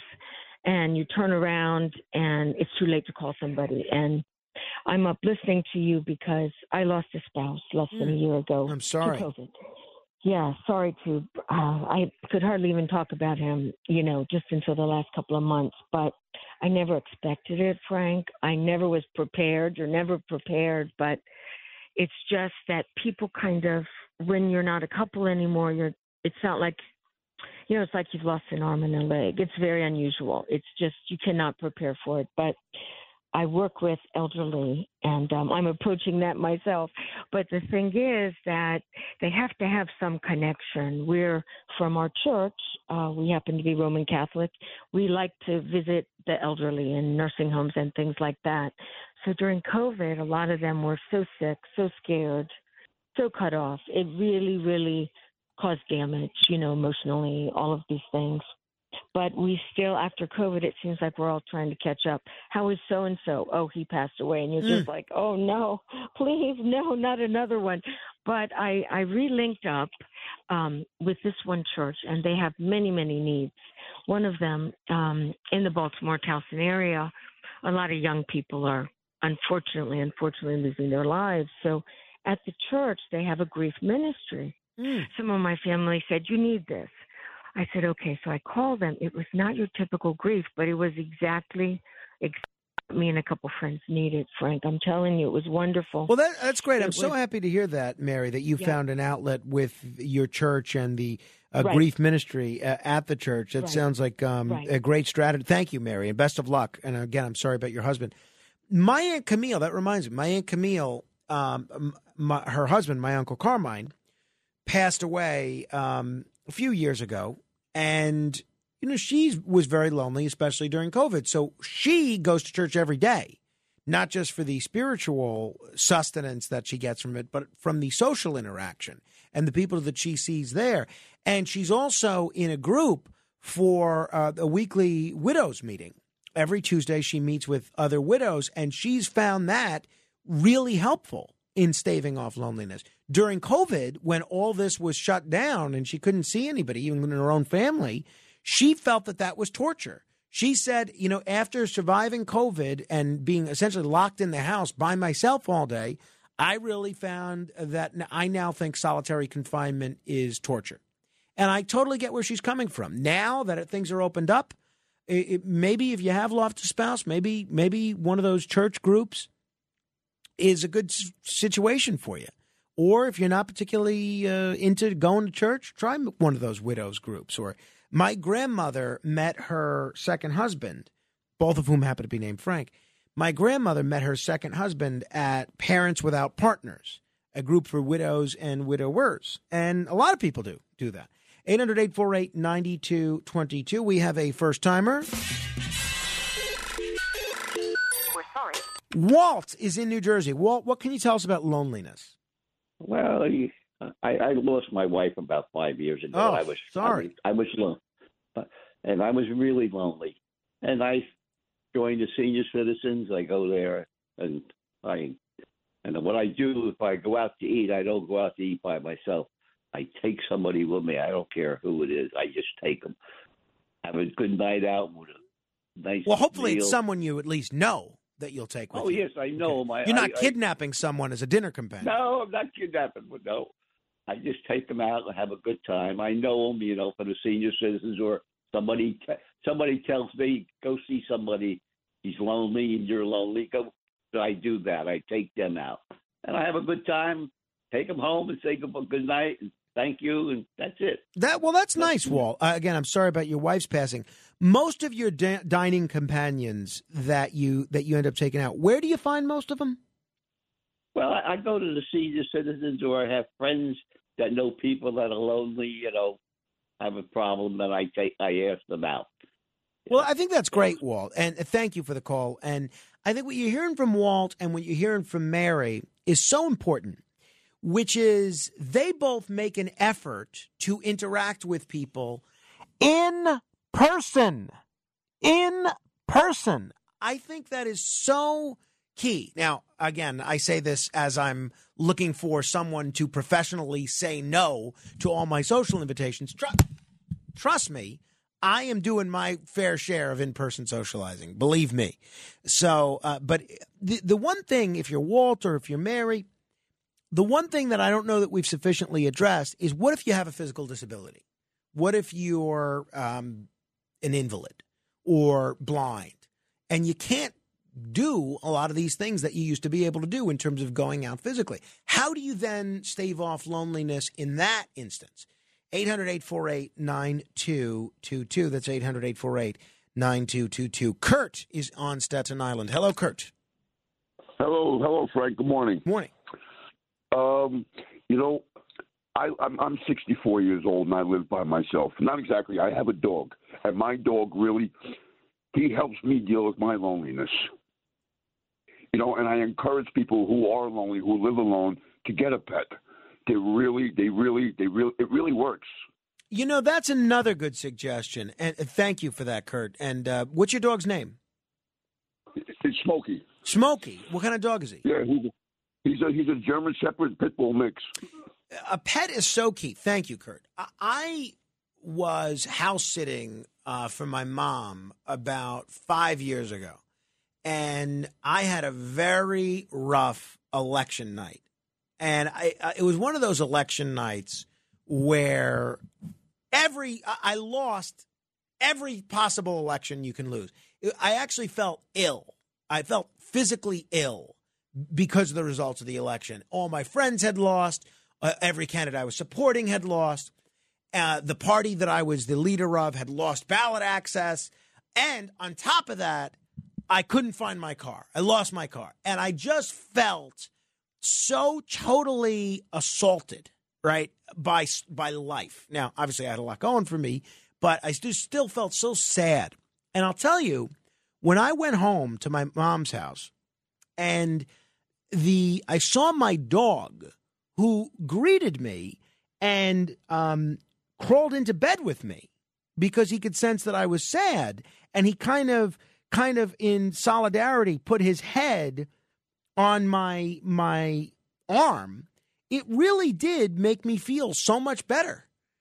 And I really do think pets, especially dogs, but even cats, pets have a certain degree of empathy, which can help you stave off a sense of, in my case, just sadness. But in the case of someone like Walt, loneliness. I think that's another very good suggestion. 800-848-9222. We have another first-timer. We're sorry. Matthew in Hawaii. Matthew, what station are you listening to us out there on? Oh, I'm listening over the gosh darn internet. The gosh darn internet. Okay. What do you have to say on the subject of loneliness, Matthew? Well, I'll tell you what. I lost my wife, a number of years ago, and I'm a young man. At a young age, but I spend my time with animals, out in the ocean, I'll tell you what, the more time you spend with animals, they have more compassion for you than you can understand. Matthew, I totally buy that. What kind of animals do you spend time with primarily? All right, I'm going to let you in on a little trick. When you're out surfing, if you go down, let all your air out, you go down and just go down to the seafloor, dolphins will come up to you and they'll nuzzle up to you. And they'll, because they're mammals. And they're like, hey, what's going on, bro? But they'll come up to you. And there's no greater experience.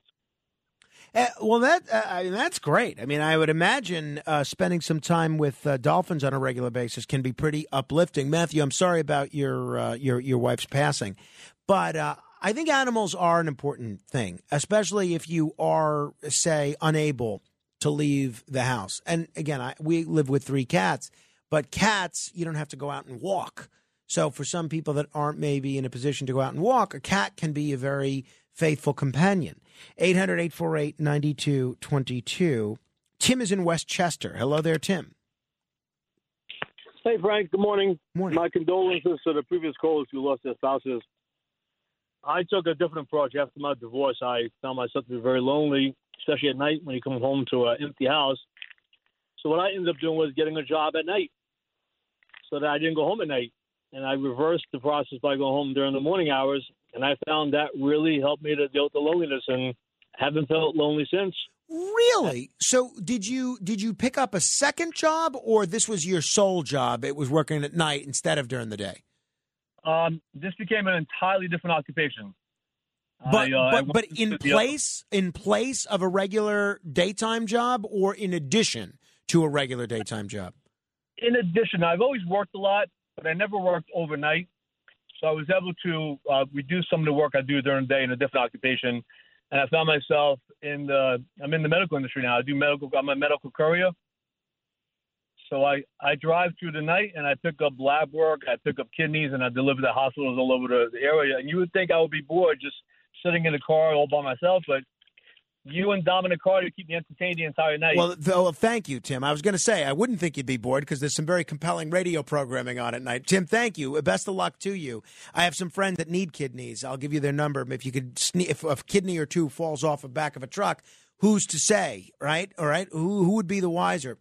I'm a little surprised to hear that, I must say. I think that's a very productive thing, and I'm glad it's worked out well for Tim, and it's something for people to keep in mind.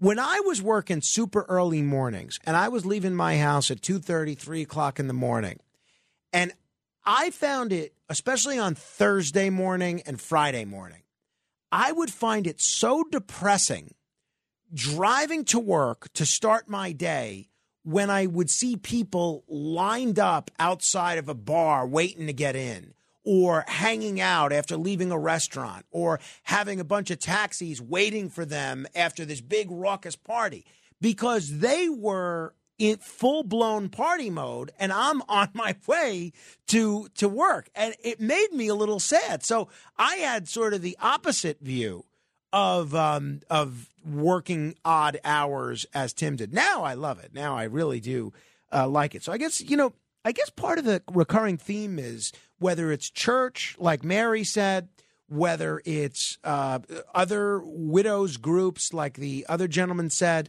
whether it's animals, as we heard from Matthew and others.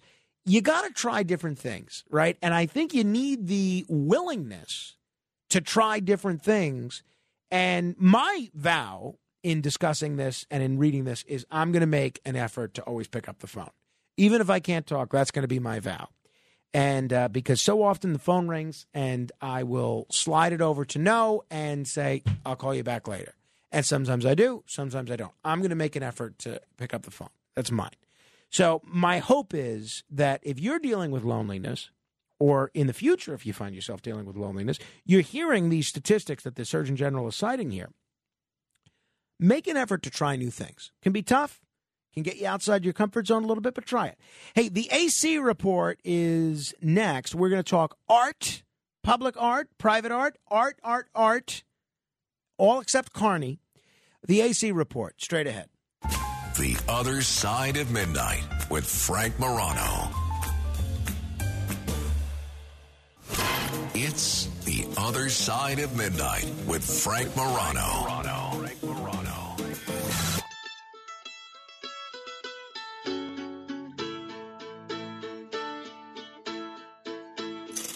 This is the AC Report.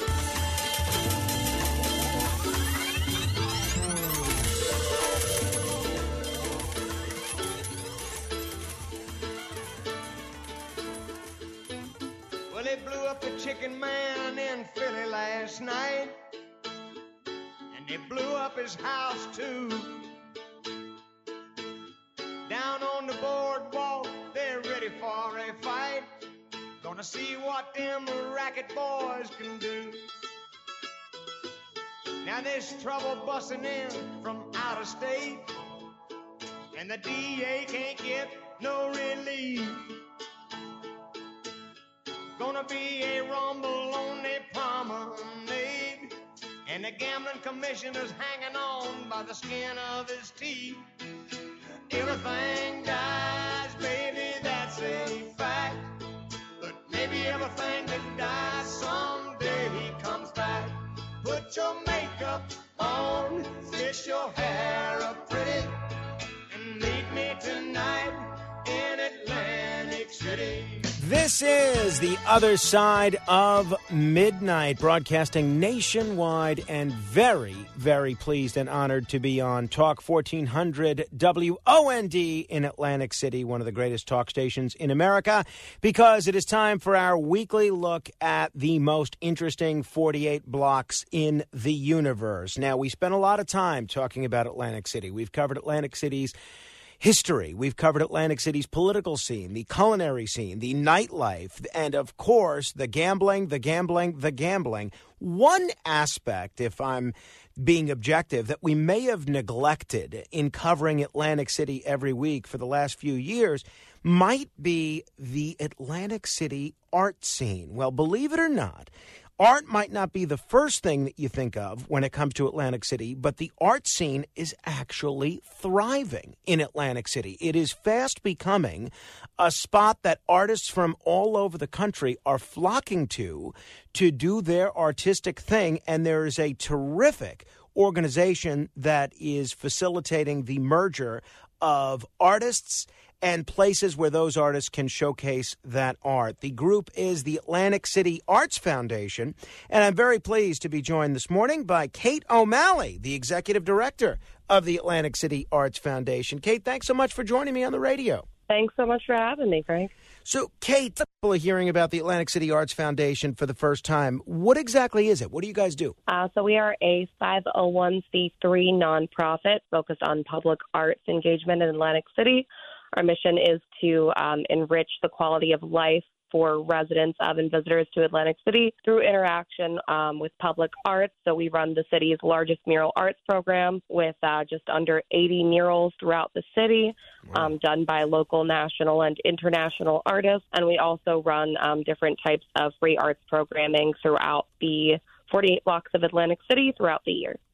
Well, I've seen some great murals throughout Atlantic City, not realizing that a lot of this is probably the result of your work. So I think that's great. Now, obviously, this is a big deal for artists. Obviously, it's kind of a neat thing for people like me who spend a lot of time in Atlantic City and like to see creative and interesting art projects in the form of murals on different walls. But beyond the artists and beyond people like me who get a kick out of seeing this stuff, why should people care about public art, and why should they care about the work that you guys are doing specifically? So public arts, especially for a place like Atlantic City, arts a lot of the time are the first sign of true revitalization of an area. You see it time and time again with neighborhoods in other cities that are, run down. They have, low quality housing. Artists move in. They start doing their thing. The area becomes beautiful. People, gain interest, and it kind of blossoms from there. Then the coffee shop shows up. Then the concert venue shows up. Then it becomes a hot place to be. And it's happened time and time again. And so really the arts in Atlantic City is organically growing this really interesting and diverse arts community here. And it's sustaining itself, and people are becoming career artists in Atlantic City. It's becoming a real career path for folks here. People are moving here to work in the arts. People are coming here to visit and see the arts. And for a lot of folks that are coming in, say from cities with established arts programs like New York, like Philadelphia, it's almost like that cutting edge, like you're getting the, first scoop, the if you know type of thing.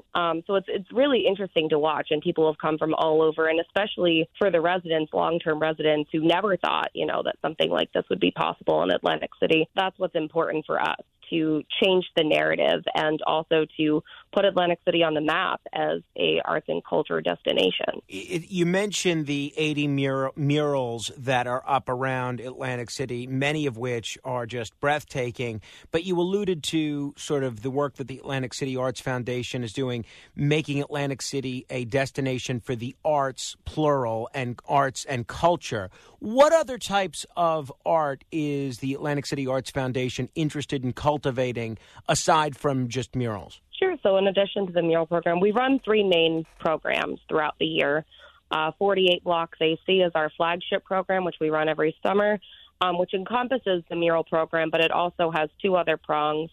So we run a painted Adirondack chair and planter box program where artists can beautify boardwalk furniture that gets placed on the boardwalk, and as well as in our public parks. We also run a citywide arts and culture celebration where we will do throughout the city for it's 48 projects, 48 blocks, 48 hours. So it's a weekend festival.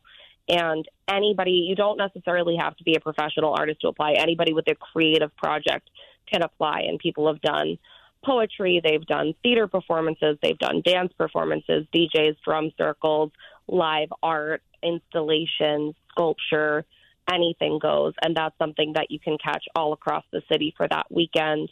We also do a citywide chalk bombing activity every October.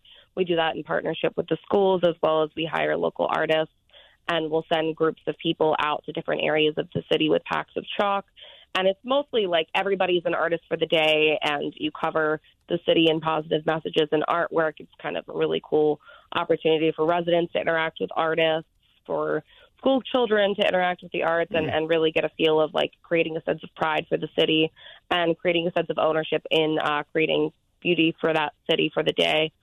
And then we also run a program called Arteriors, which we take vacant and disused spaces in the city. We'll bring in a group of artists, and they will have 2 weeks to use whatever was left in that space and upcycle it into art installations.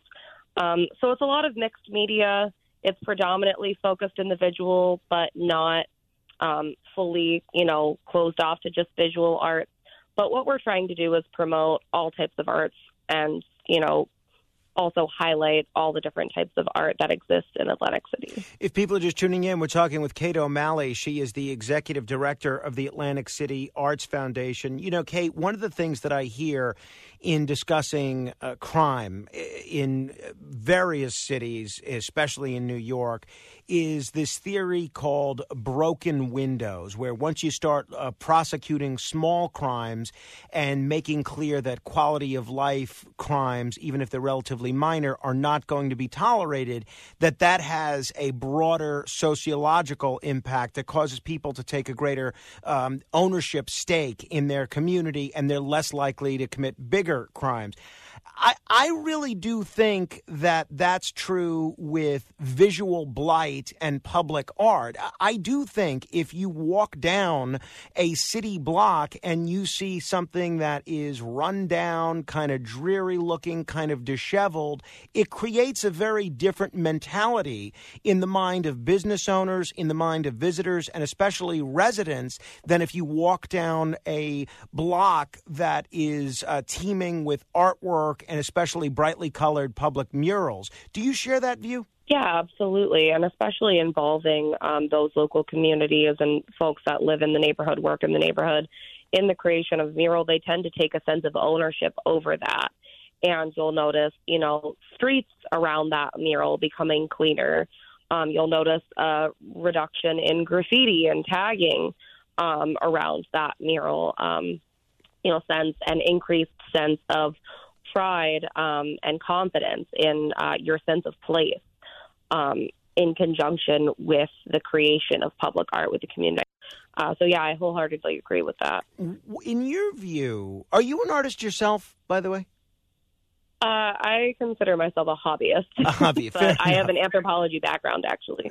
In your view, what is it that makes Atlantic City so unique, so special, and such a wonderful canvas for public art and the arts in general? Why not a neighboring city like Ventnor or Margate or a city in another state? What is it about Atlantic City that makes it such a great fit for the arts?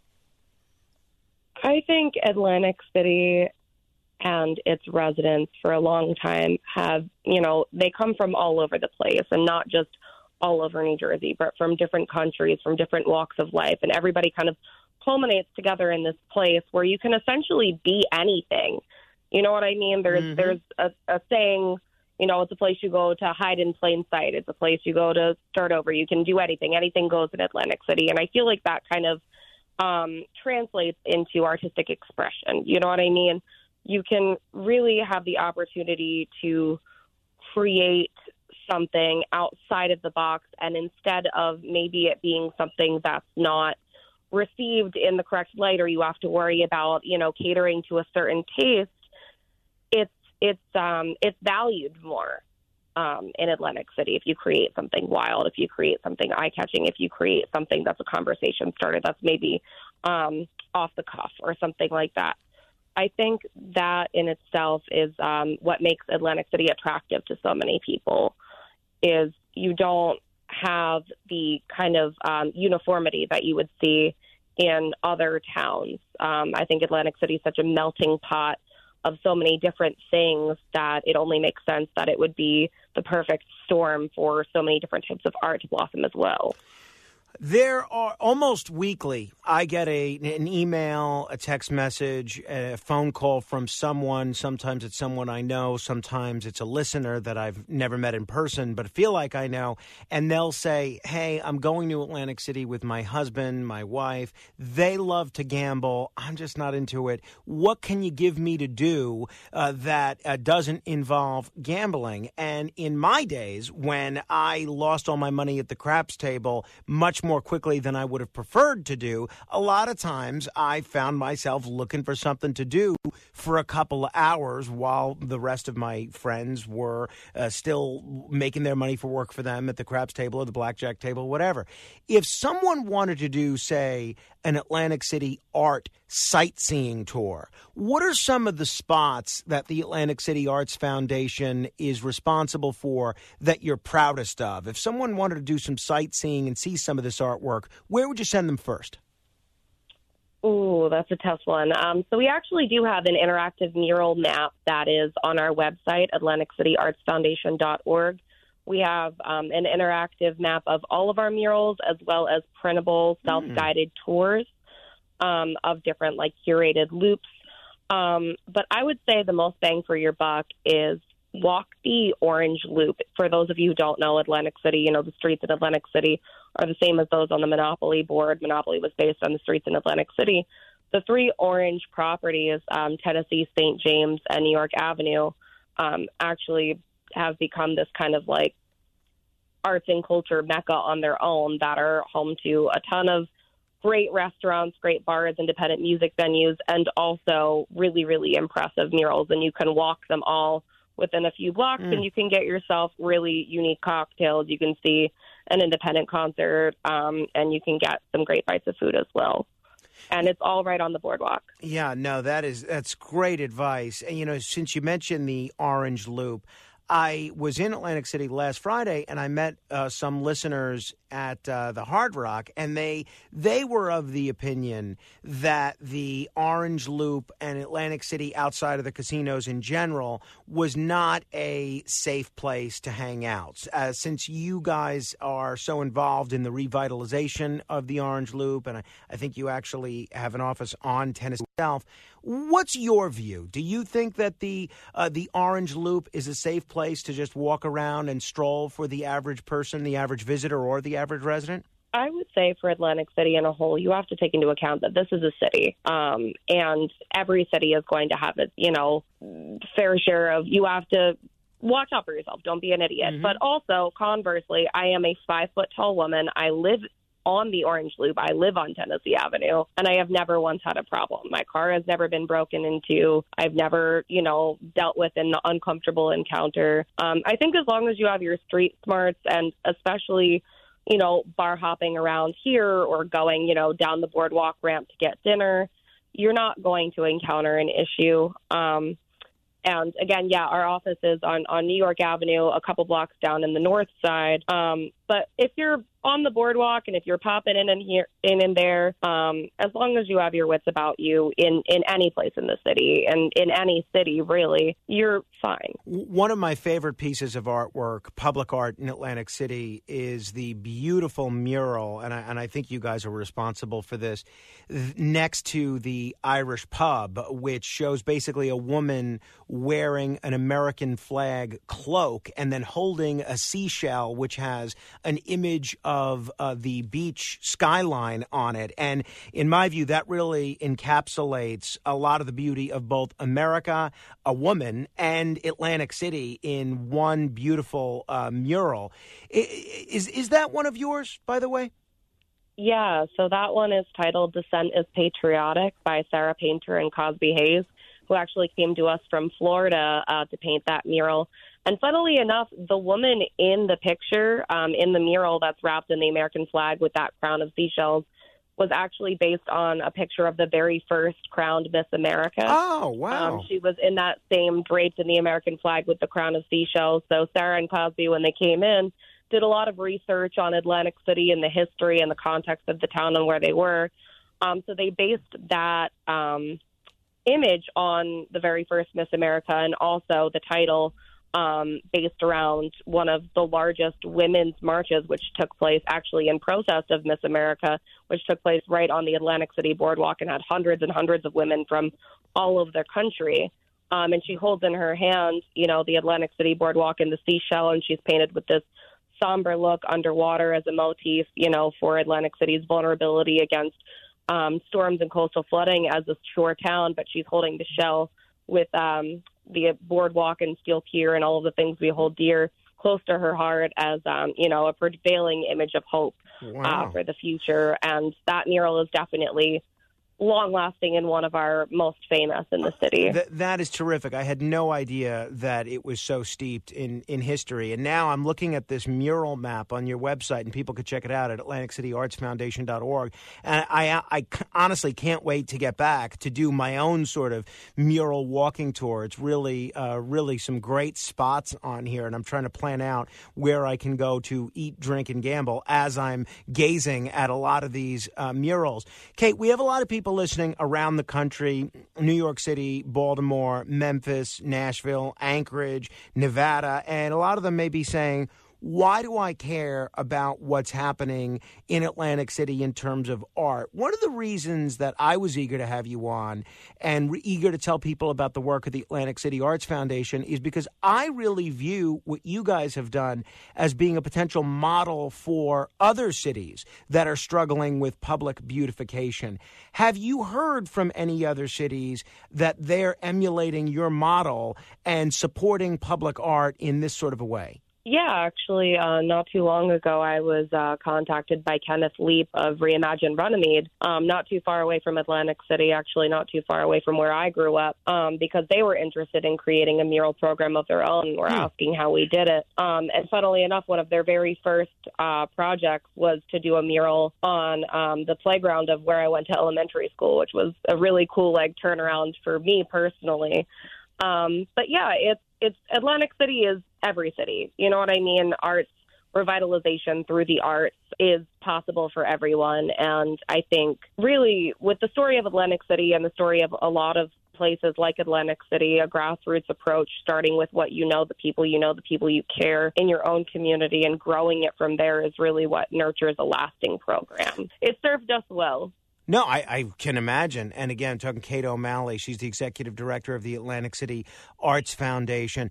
One of the newer restaurants that I haven't been to in its present location yet, I was at the old location, is a place called Cardinal. It was a great location, and it's taken over, for people that are familiar with it, the location of the former Bourrée. And I understand you've done something on the walls, the exterior walls, or are doing something at Cardinal. What are you guys doing exactly? Yeah, so we are actually super, super proud to be partnering with Cardinal and Create 48, which is another mural company, on the largest mural project ever to exist in Atlantic City. So we are actually going to be creating a mural, a 5,000 square foot mural that wraps the entire building, as well as murals to cover all of their shipping containers outside, which serve as their outside bar. And that'll be happening in 3 phases. We opened our application 2 months ago, closed it last month. We received tons of applications from artists all over the world, from Portugal, Canada, Tokyo, as well as across the U.S. and across Europe. It was really, really mind-blowing to see. And so we're actually waiting on sketches from our finalists, the final couple of artists, and folks will be able to watch that art being created very, very soon, which is extremely exciting. We're really, really looking forward to that.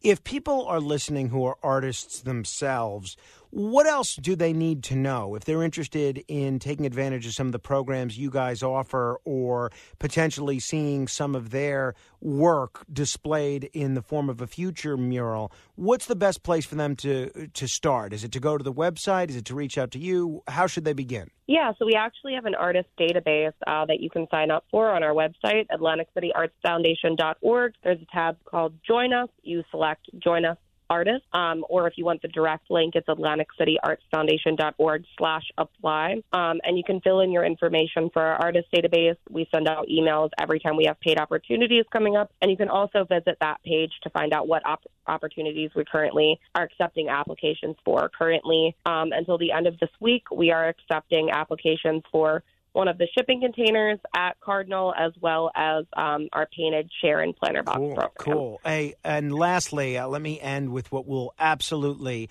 be our most controversial question, and I hope it's one that you're bold enough to answer. Gun to your head, you have to pick, out of every restaurant in Atlantic City, what is your absolute favorite? Doesn't matter what type of cuisine. Oh, man.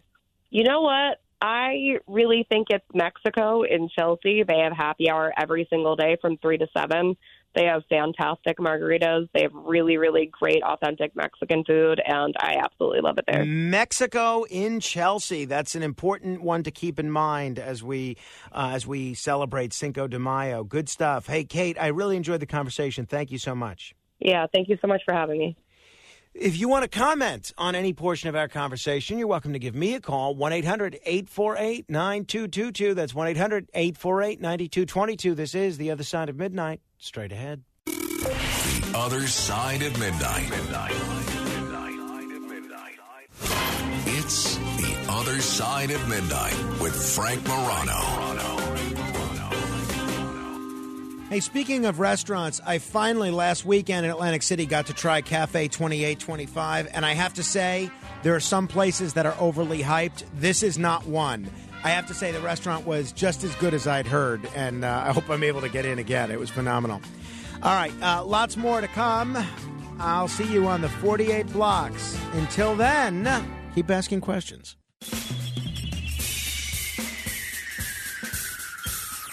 This is The Other Side of Midnight with Frank Morano. They're running a strange program, y'all. Now, here's Frank Morano.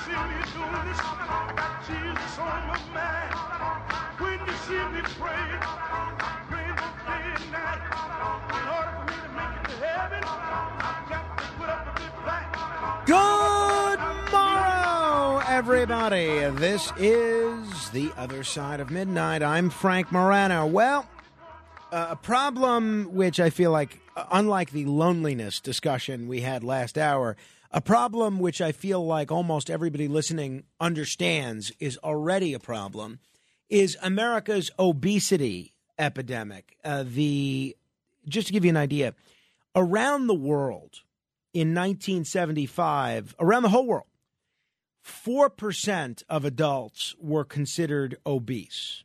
4%. Around 2015, that number soared to 13%. And since then, I don't have precise data, but since then, it's gotten worse. It used to be the problem in the world was starving. That's not the case anymore. Now the problem with the world is obesity. And into this situation, there have been a host of anti-obesity drugs and other treatments which they say you can use safely. We spoke before about the basket of what they call semaglutides, which includes Ozempic, which includes Wegovy, and I think one or two others.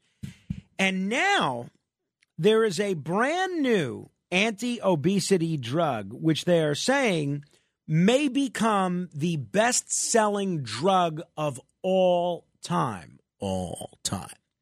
The anti-obesity drug is called, I hope I'm pronouncing it correctly, the generic name of it is tirzepatide, and it could become the top-selling drug of all time. The treatment, which is trademarked as Mounjaro, mimics a hormone which controls hunger.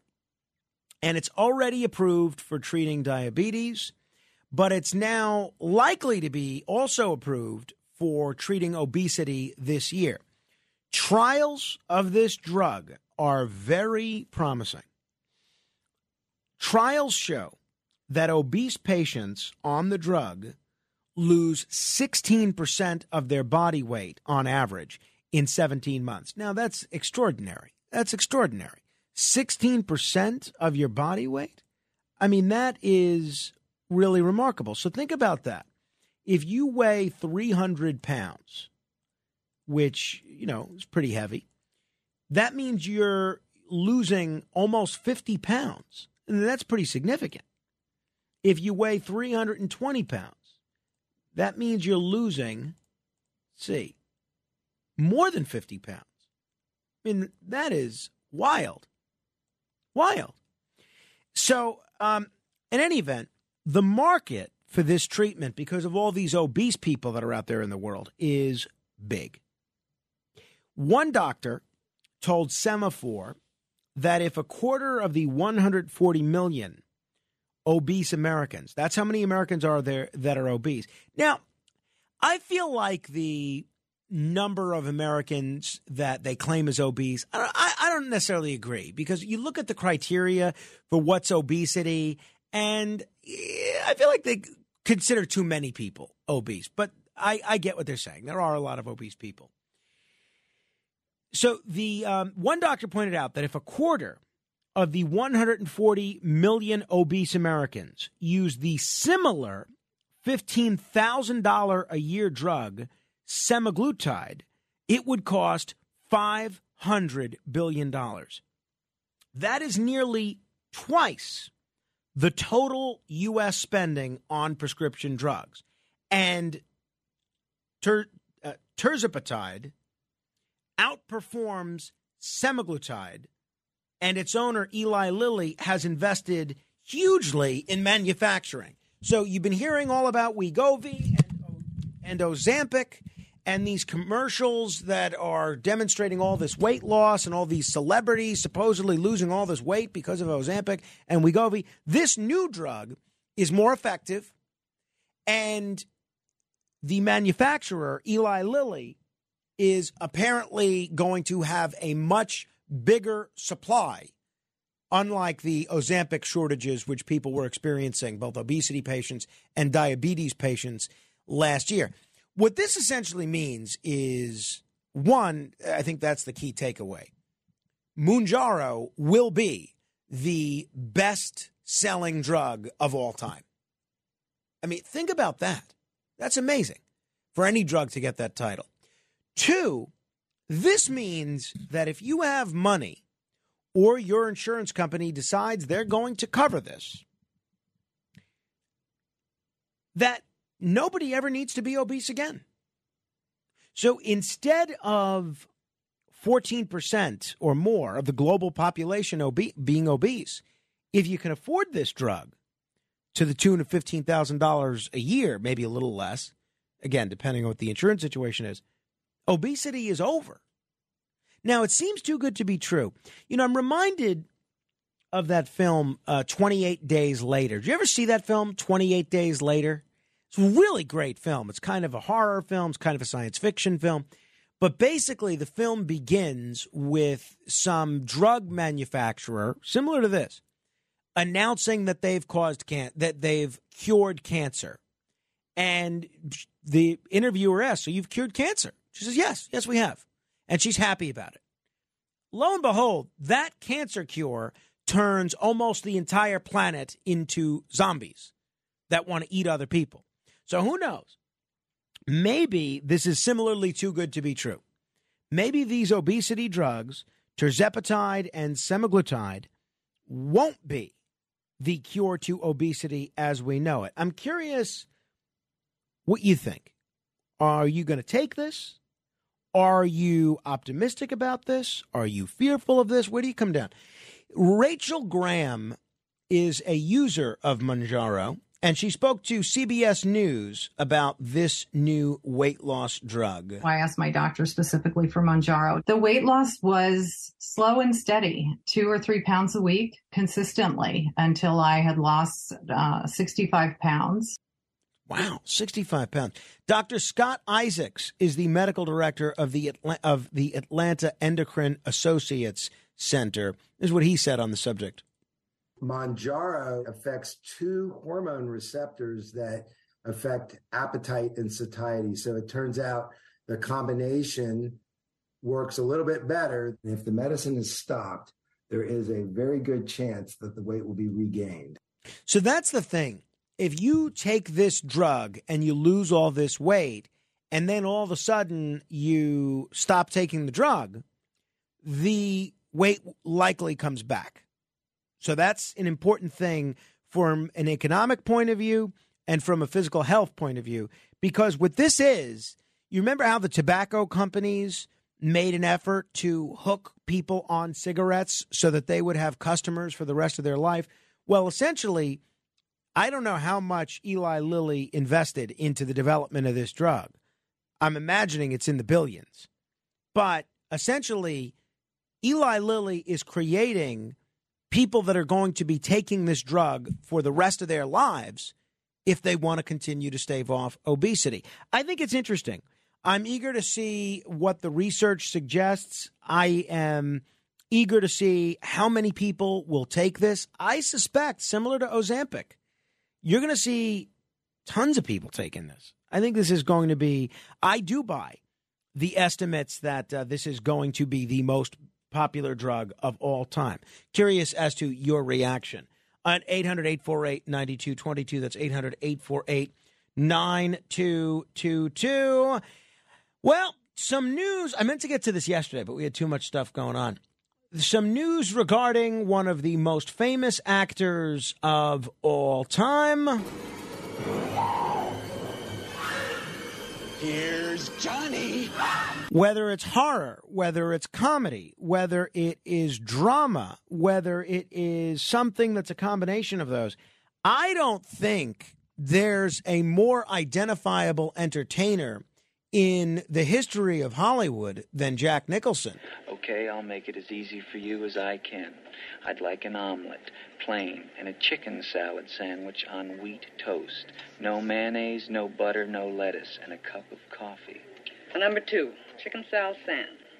Hold the butter, the lettuce, the mayonnaise, and a cup of coffee. Anything else? Yeah, now all you have to do is hold the chicken, bring me the toast, give me a check for the chicken salad sandwich, and you haven't broken any rules. You want me to hold the chicken, huh? I want you to hold it between your knees.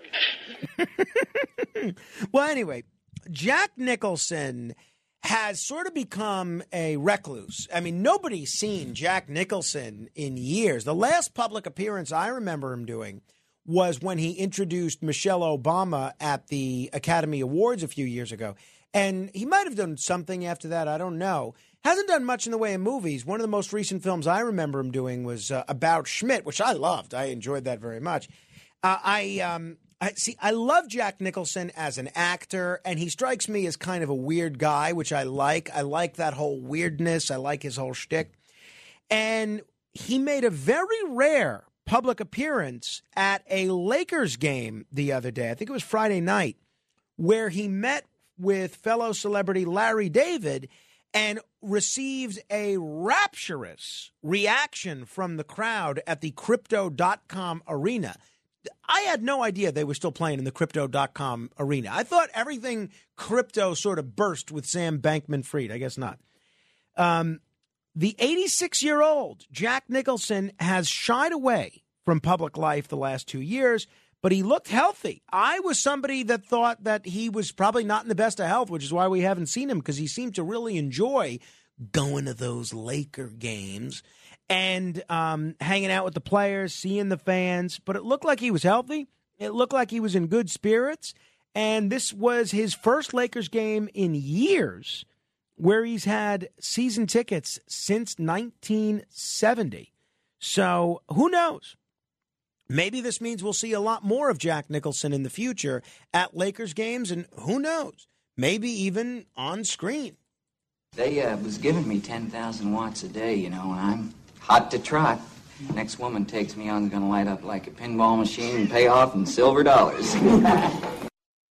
800-848-9222. That's 800-848-9222. You want to comment on anything we've covered thus far. Jack Nicholson, obesity, the possibility that this new obesity drug, Mounjaro, could become the best-selling drug of all time.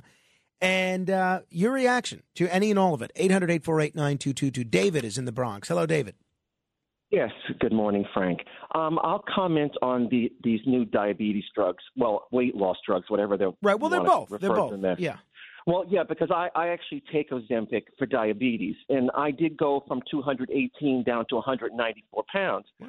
But there are side effects, and I might have to go off of this medication because my pancreatic enzymes have gone up dramatically, which could be a sign of pancreatitis, which is one of the side effects of these drugs. Now, the other important thing, which you mentioned, is that you have to stay on these for life, and they're not cheap, which is why insurance companies don't want to pay for them. Mm-hmm. And finally, gastric surgery, which has kind of gone away as far as people talking about it, is actually much more effective in the long run, safer, and you don't have to worry about it not working after a certain period of time, because that's another thing about these drugs. They're finding that after a certain period of time, you either have to increase the dosage or they may not work at all. Interesting. So that's something that we have to keep in mind. And I'm sorry, I'm just going off the top of my head on this. But another important thing about Ozempic, and I actually found this to be true, is that it may help control alcohol cravings. That they've spoken to people who've taken these drugs, and they find that they are less likely to drink and take other drugs. So it may affect the part of the brain that has to do with addiction as well. So this is a very important class of drugs, but I think we have to be very careful about over-promoting them, especially because of the expense. Well, all good points, David. The expense is no joke. And as I indicated, unless you want to regain this weight, you're going to have to take this drug for life. However, for some people that don't want to get the gastric bypass surgery or the lap band, I don't know a lot about those type of surgeries, but I know there's two different types of surgeries. And for people that want to do something about obesity and all the health problems that come with it, I think you are going to see a lot of people take this. There's a reason Eli Lilly has invested so heavily in the manufacturing of this drug. Joe is a pharmacist. Joe, what do you know about this? The previous caller just really hit on a lot of the stuff I was going to mention. The lifelong need, the necessity at least to take it. Right now, it's such a small population of people have taken it that frequently, once you get it out to the general public, give it a year or two, you start seeing the weird things showing up. You're hearing anecdotal evidence of hair loss. Hair loss? Which, yet to be seen. For the class. I don't know that, like, specifically for Mounjaro, but you're just getting, like, the anecdotal stuff, but that's how it starts. I have friends that are on it. They frequently are throwing up or at least nauseous. So part of the weight loss is just from that, too. I mean, if you took any drug that, put aside the ability that it's given you to lose the weight, if you take any drug that just makes you nauseous and throw up, you're going to lose weight. So that's like an indirect reason of the drug causing people to lose weight. The expense, I had a few more things, but it's not right now. It's got a lot of buzz, but let's wait a year and see. The guy that just called before with the pancreatic possible issue, that could be a big one. So, like, if you start seeing people having issues with that, between the hair loss being like something that, okay, you're losing weight, but now you're going bald. Women too, that might be enough to get you off it. And then if you're having pancreatic issues, and that's going to scare people off of it. Just a lot right now. I just filled a prescription 10 minutes before you called for it, and insurance approved it. It's like a prior auth situation. You bring in a prescription, and the insurance will deny it until the doctor convinces them. So it went from, say, $1,200, I guess, roughly, and the insurance approved it, but the patient's copay right now is about $600. Well, I mean, that's a lot better than $1,200. The prescription that you just filled for this, was that someone who was prescribed it for obesity or for diabetes? Oh, that was a good question. I didn't even put the label on it, but I'd have to hold on one second. Oh. I'm doing it right now. See, this is exciting. This is scintillating. What's it going to be? The doctor on the script for a diagnosis. All right, they didn't put a diagnosis, and sometimes that's causing problems too. You have to. It really should be a diagnosis, because certain plans they'll take back the money if it's not for a covered use. So if you never had diabetes and all of a sudden you're on Mounjaro, the insurance could then come back and say, well, it was written for a non-approved use, and then take back the money. So that's like an issue too. Oh, interesting. So, Joe, given everything that you just raised about potential side effects, about the cost, do you think maybe the people that are predicting that this is going to be the best-selling drug of all time, maybe this is a little much? Maybe they're overstating or overestimating the popular appeal of this drug. Oh, definitely. Years ago, Xenical was the capsule that's over the counter now, known as Ally, the active ingredient. It worked. It helped you not absorb fat, but it gave you uncontrollable diarrhea. Interesting. So that was enough to keep. You never sell it anymore. You go a year without ever even hearing about it, and at the time, it was pretty exciting. Yeah, very interesting, Joe. Thanks for the education there. Appreciate that. Brian is on WCBM in Baltimore. Hello, Brian. How you doing, Frank? Listen, I'm surprised anyone as fair and intelligent as you is still allowed to be on the radio. It really shocks me. Don't let our secret out, Brian, please. Okay, let me ask you a question. We're going to Atlantic City now. That's my favorite resort. I grew up there in the 50s. And have you ever gone to a hotel where you can take a saltwater bath? Just turn on the tap and get salt water. Honestly, I don't think so. At least not in Atlantic City, no. Well, in the old Atlantic City, I'm sorry you're a little younger. You missed it. And they had when I went there, it was just amazing. I was a youngster, and they had the old Marlboro Blenheim, the Chalfountain Hall. I don't know if you even recognize these names, the Claridge, the Dennis, the Ritz-Carlton. And unfortunately, quite a few of them were imploded. And it was exciting. I watched the number of the implosions when Atlantic City went to gambling. And I actually broke down a couple times because they were majestic. I just wish some of the younger people could have gone. And I've traveled extensively in my life. I'm almost 70. And I've never been any place but the old Atlantic City that was more magnificent. Wow. The eating, and I'll tell you what, you ask what you should do when you're next time you're in Atlantic City and you're kind of twiddling your thumbs, go to the Historic Society, Atlantic City Historical Museum. Well, no, I've spent a lot of time there, Brian, and just so you know, the Claridge, well, it's not a casino anymore. It is still there, and there's a great spot. At the top of the Claridge called the View, V-U-E, and especially if it's a nice day, it's a great place to have a drink outdoors. And thanks for the call, and I hope you have a great time. But I'll just say I was not looking necessarily for things for me to do. I'm just saying others who might want to check out the artwork is really more of a conversational segue kind of thing. Just asking where you could find a list of all the murals. That's adding a little bit more razzle-dazzle to that, though. All right, 800-848-9222. Brian Kilmeade coming up in about 8 minutes. Evelyn is in Bayonne. Hello there, Evelyn. Frank, I didn't want to hang up and have you say, well, it looks like Evelyn had something else to do. But the last two callers answered my questions partially. First was the side effects, because they say we take an aspirin and there are side effects. And what age can you start? Because I work in a school. We have children that are morbidly obese, and I work in an elementary school. So what age? And also, you might lose the weight, but the fat, you have to exercise that off. Otherwise, you become flabby.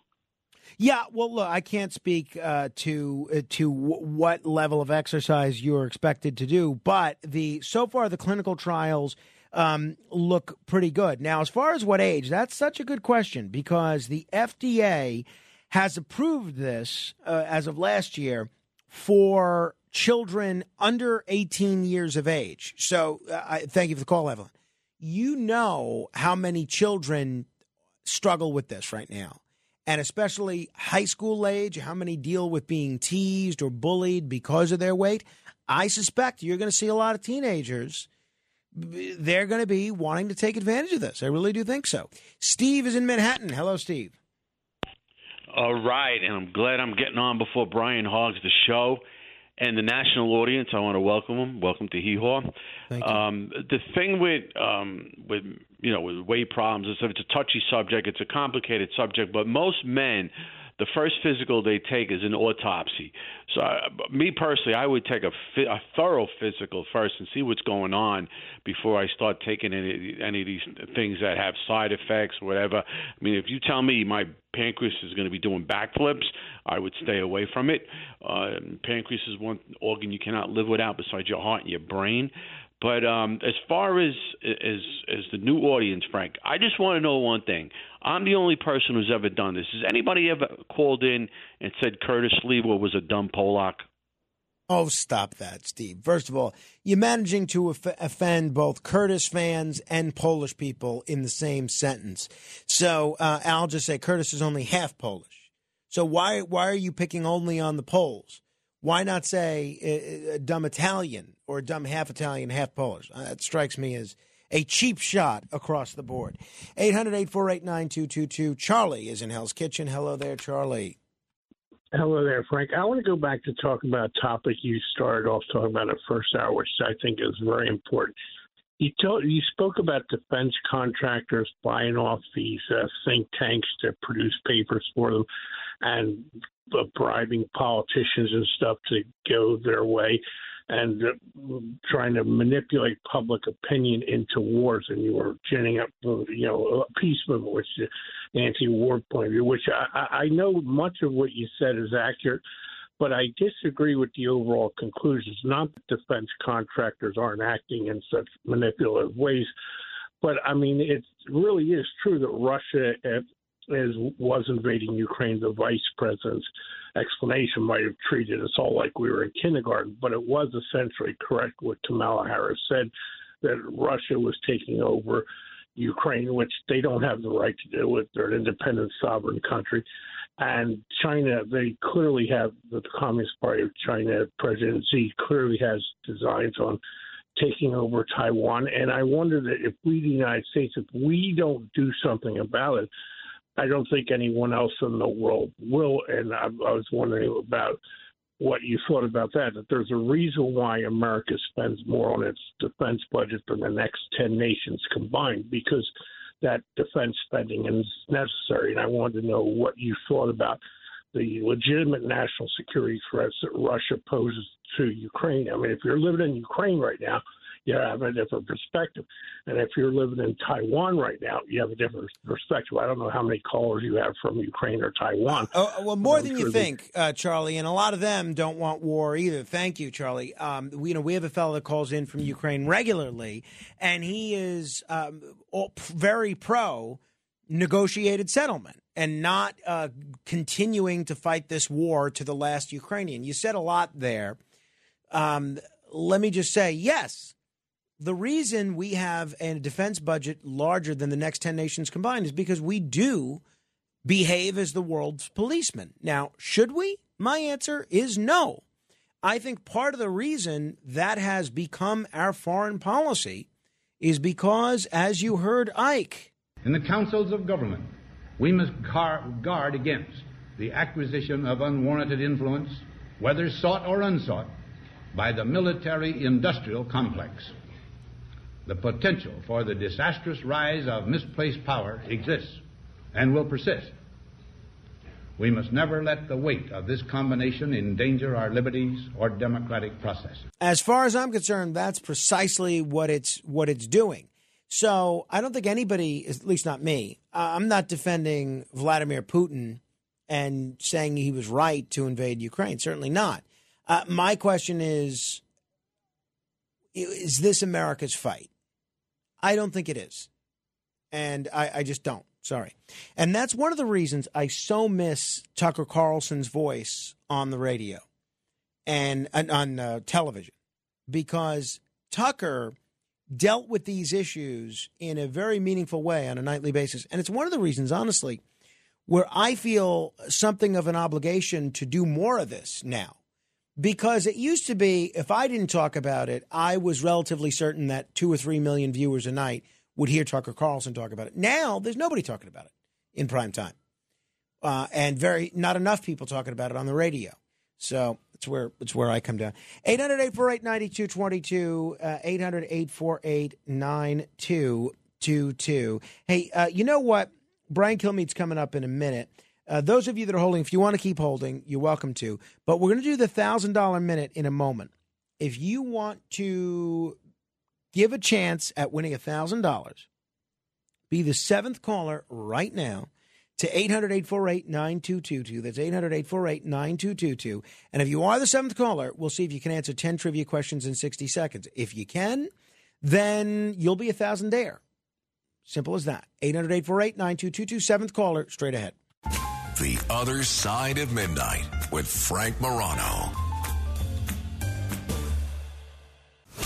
It's The Other Side of Midnight with Frank Morano.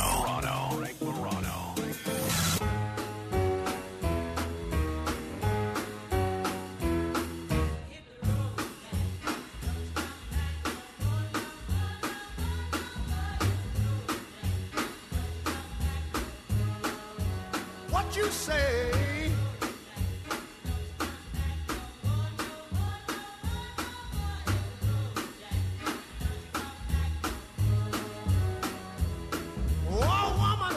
The great Ray Charles. This song was featured in the most recent edition of Ted Lasso. Phenomenal episode, as every episode this season has been.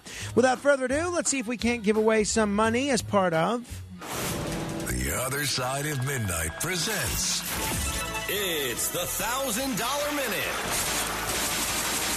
Answer 10 questions correctly in 1 minute, and you could win $1,000. Here's your host, Frank Morano. You know, some people in the Facebook group say they don't like this. Tough. I like it. But for the people, and I feel like a lot of people do like this. So if you do like it, you can go ahead and be heard in the Facebook group. Just search Morano Radio Fans and Haters. Without further ado, let us meet today's contestant, Bill in Baltimore from WCBM. Hello, Bill. Hello. Bill, have you heard this segment before? Yes, I have. Okay, so you know what to do, right? Mm-hmm. All right. You say it, you give a question, I give an answer. Boom. That's it. Simple as that. You ready to go? Yes, sir. What is the official currency of the United States? Dollar. What former U.S. Senator and Attorney General was the father of Robert F. Kennedy Jr.? Joseph Kennedy. No, I am sorry. The father of Robert F. Kennedy Jr. was Robert F. Kennedy. Sorry. That was his grandfather, who was never Attorney General. Thank you, Bill. All right, that was supposed to be one of the easy ones. Bill, stay on the line. Give Kenneth your information, and we are going to give you a consolation prize of some sort. See, that's the thing with this game. The reason it's challenging is you can't rush the answers, right? 800-848-9222. We'll try and get to your calls in a bit. All right, last week on this program, the podcast of this show broke records. Now, breaking podcast records or viewership records is no stranger to the man who made it possible, but we owe him quite a debt of gratitude because he unloaded both barrels on Steve Bannon, which allowed us to make quite a bit of news, and people went back and downloaded the show. They said, well, boy, what did Brian Kilmeade say? We better go back and listen. So today, the challenge is to find who we can get him to comment on critically that will similarly make news. Let me welcome my friend, New York Times bestselling author, the co-host of Fox and Friends on Fox News, a nationally syndicated radio talk show host, Brian Kilmeade. Brian, it's great to talk with you. Yeah, what's going on, Frank? How you doing? I'm doing great. Were you surprised that our conversation last week sort of took on a life of its own and there were so many people writing about it and talking about it? Yeah, I didn't even realize where I was talking. I think you just asked me about all the people that were upset with me because I'm filling in for Tucker after they had an impasse with management, and I just don't understand why people would weigh in on that. So I'm just pretty astounded. I answered your question and ended up being a big deal. Hey, well, it goes to show a substantive answer definitely carries some weight for a lot of people. Well, whenever you have any inside baseball that you want to share, you're certainly welcome to do it with me. I appreciate that. Hey, let me ask you about this. You were one of the first people to say that Glenn Youngkin had a great shot at winning the governor of Virginia, and then right after he was elected, you were one of the first guys to say this fella has national appeal. Well, this week, Glenn Youngkin came out and said he's not running. Are you going to be dusting off that fleece jacket and getting out on the presidential campaign trail later this year? No. I'm going to be working in Virginia this year. Brian, were you surprised at Youngkin taking himself out of the presidential contest? And do you think this is a reflection of Trump's strength in the polls at this point?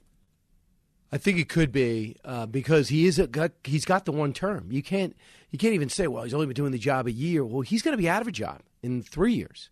So, and I was also one of the guys that just did a day in the life with Glenn Youngkin. So he has a job for about 6 weeks, maybe a little bit longer. And then we went down there and we just met him in the morning.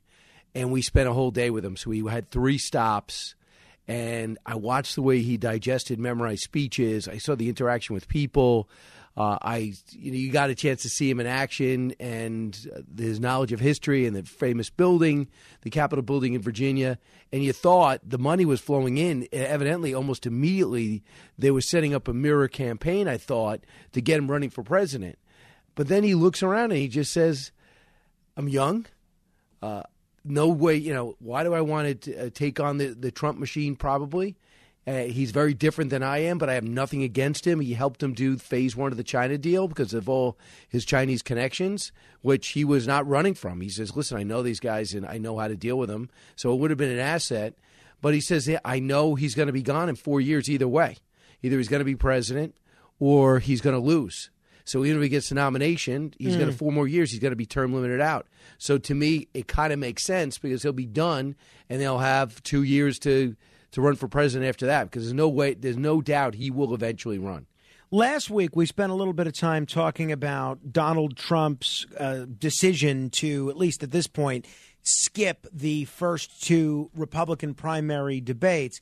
You brought to our attention last week, you're the first person I heard mention it, that RFK Jr. was at 19% in the polls. Yeah. Now that's been widely covered. Is there going to come a point, because I do think RFK is going to have a moment where he gets benefits from a lot of free media attention and a lot of people look for an alternative to Biden among Democrats. Is there going to come a point with these Kennedy poll numbers, and I realize that when it's an incumbent president, it's a different ball game. Jimmy Carter never debated Ted Kennedy. George H.W. Bush never debated Pat Buchanan. Bill Clinton never debated Lyndon LaRouche. But is there going to come a point where Kennedy's poll numbers get so high that Biden is sort of shamed into debating him and maybe Marianne Williamson as well? Where do you see that going? No.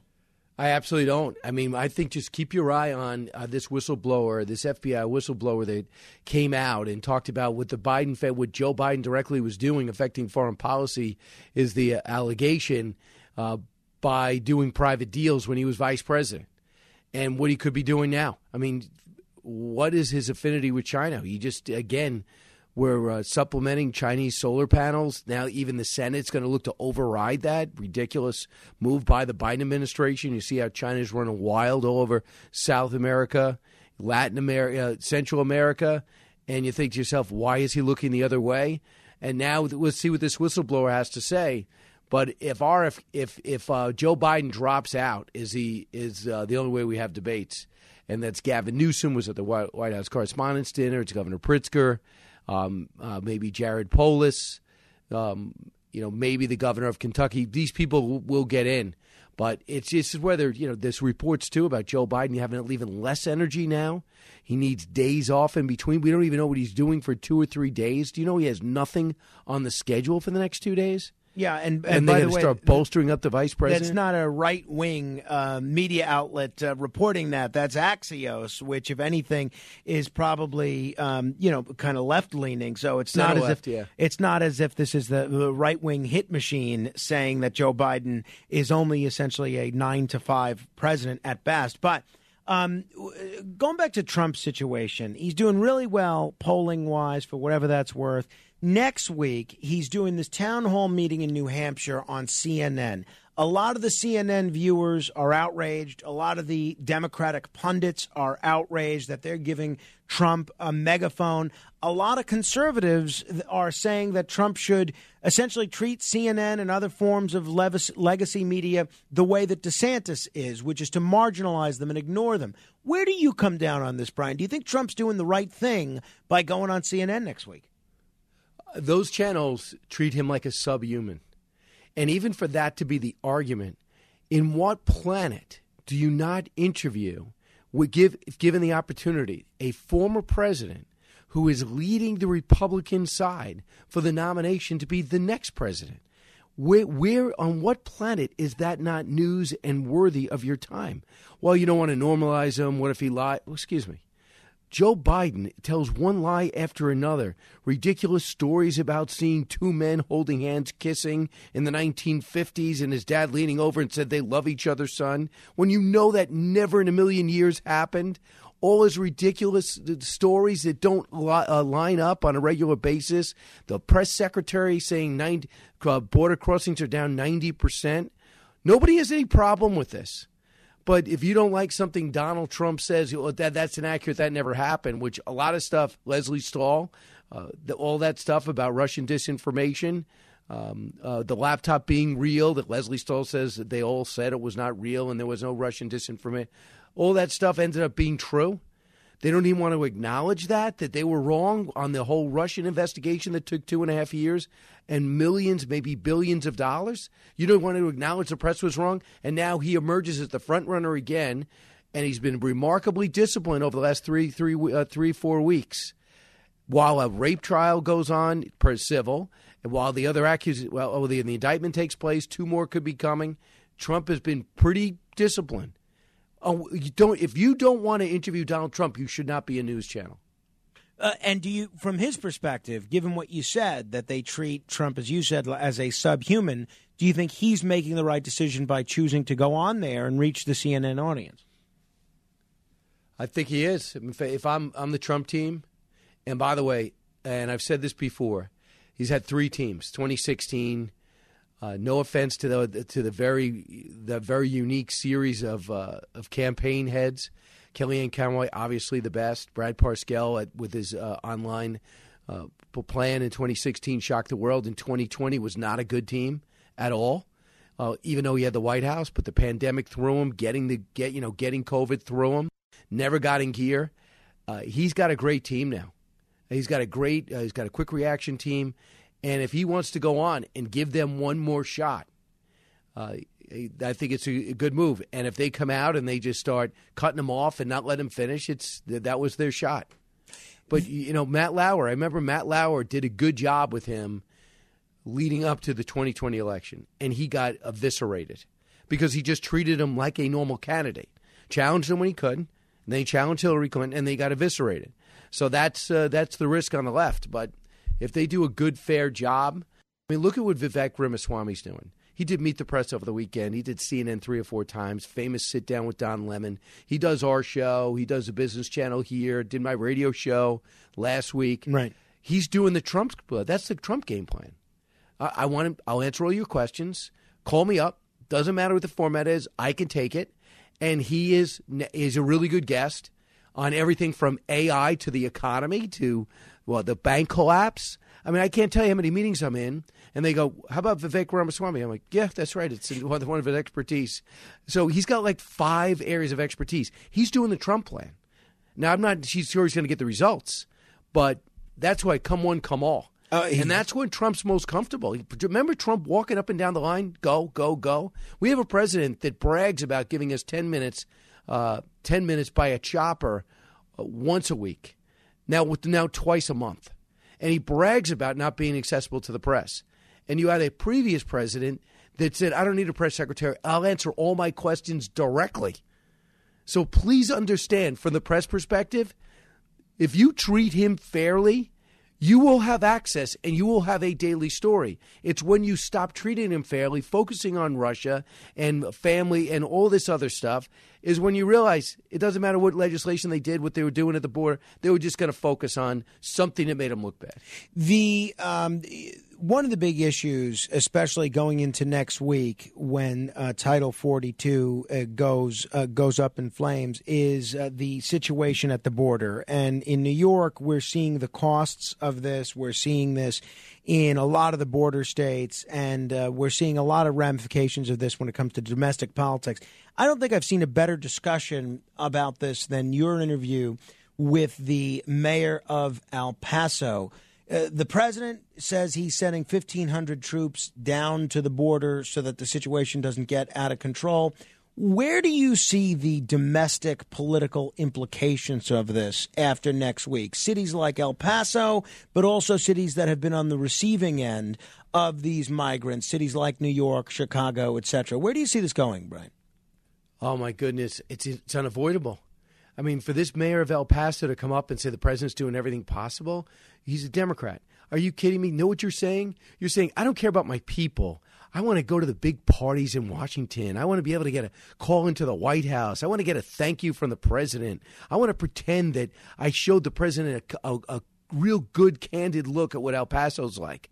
As I'm interviewing this mayor of El Paso, I'm splitting the screen with video that shows this city has been overwhelmed with human bodies, sleeping, standing with blankets, other people dressed up trying to get to work.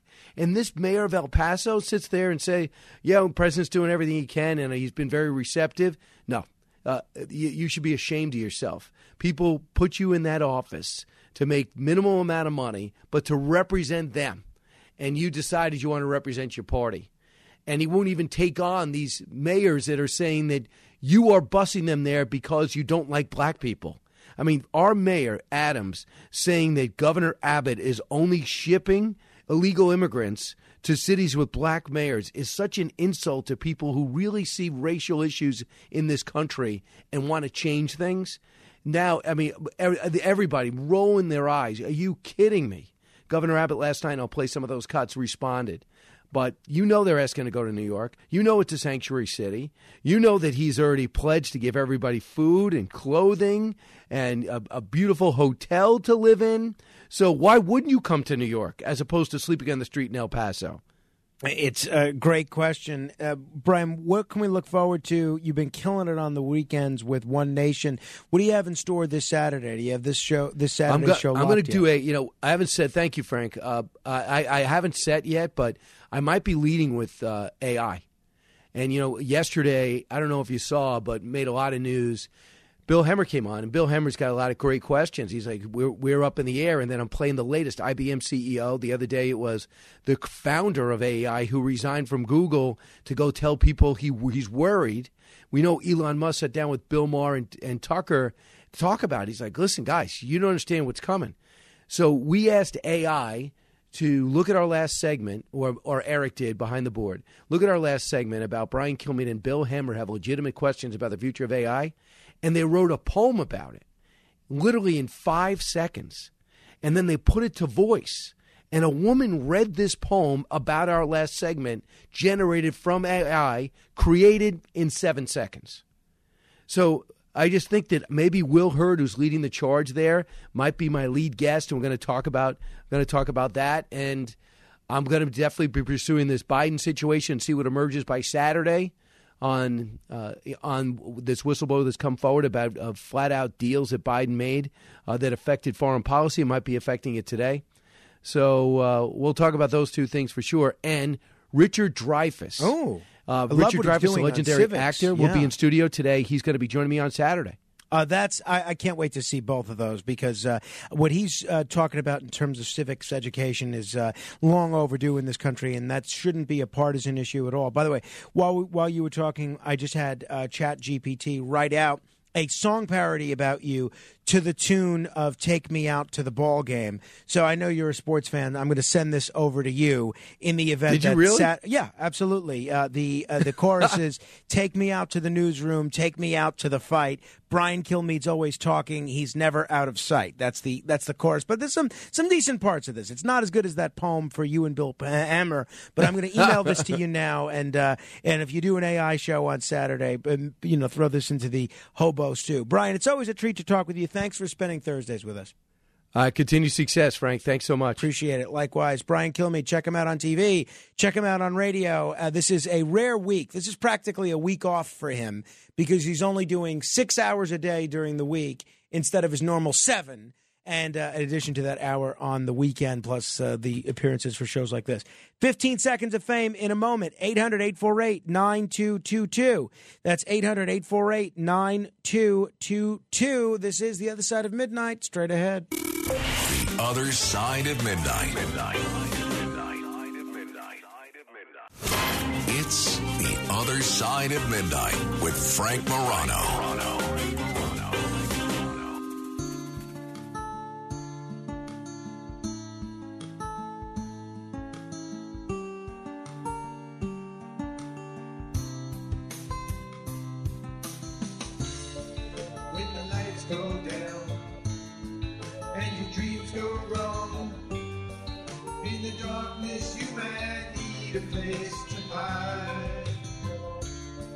If the days are long, when the sun goes down, you might need The song is The Other Side of Midnight. The band is Stevie G and the money-wasting, whiskey-tasting Drunken Bums.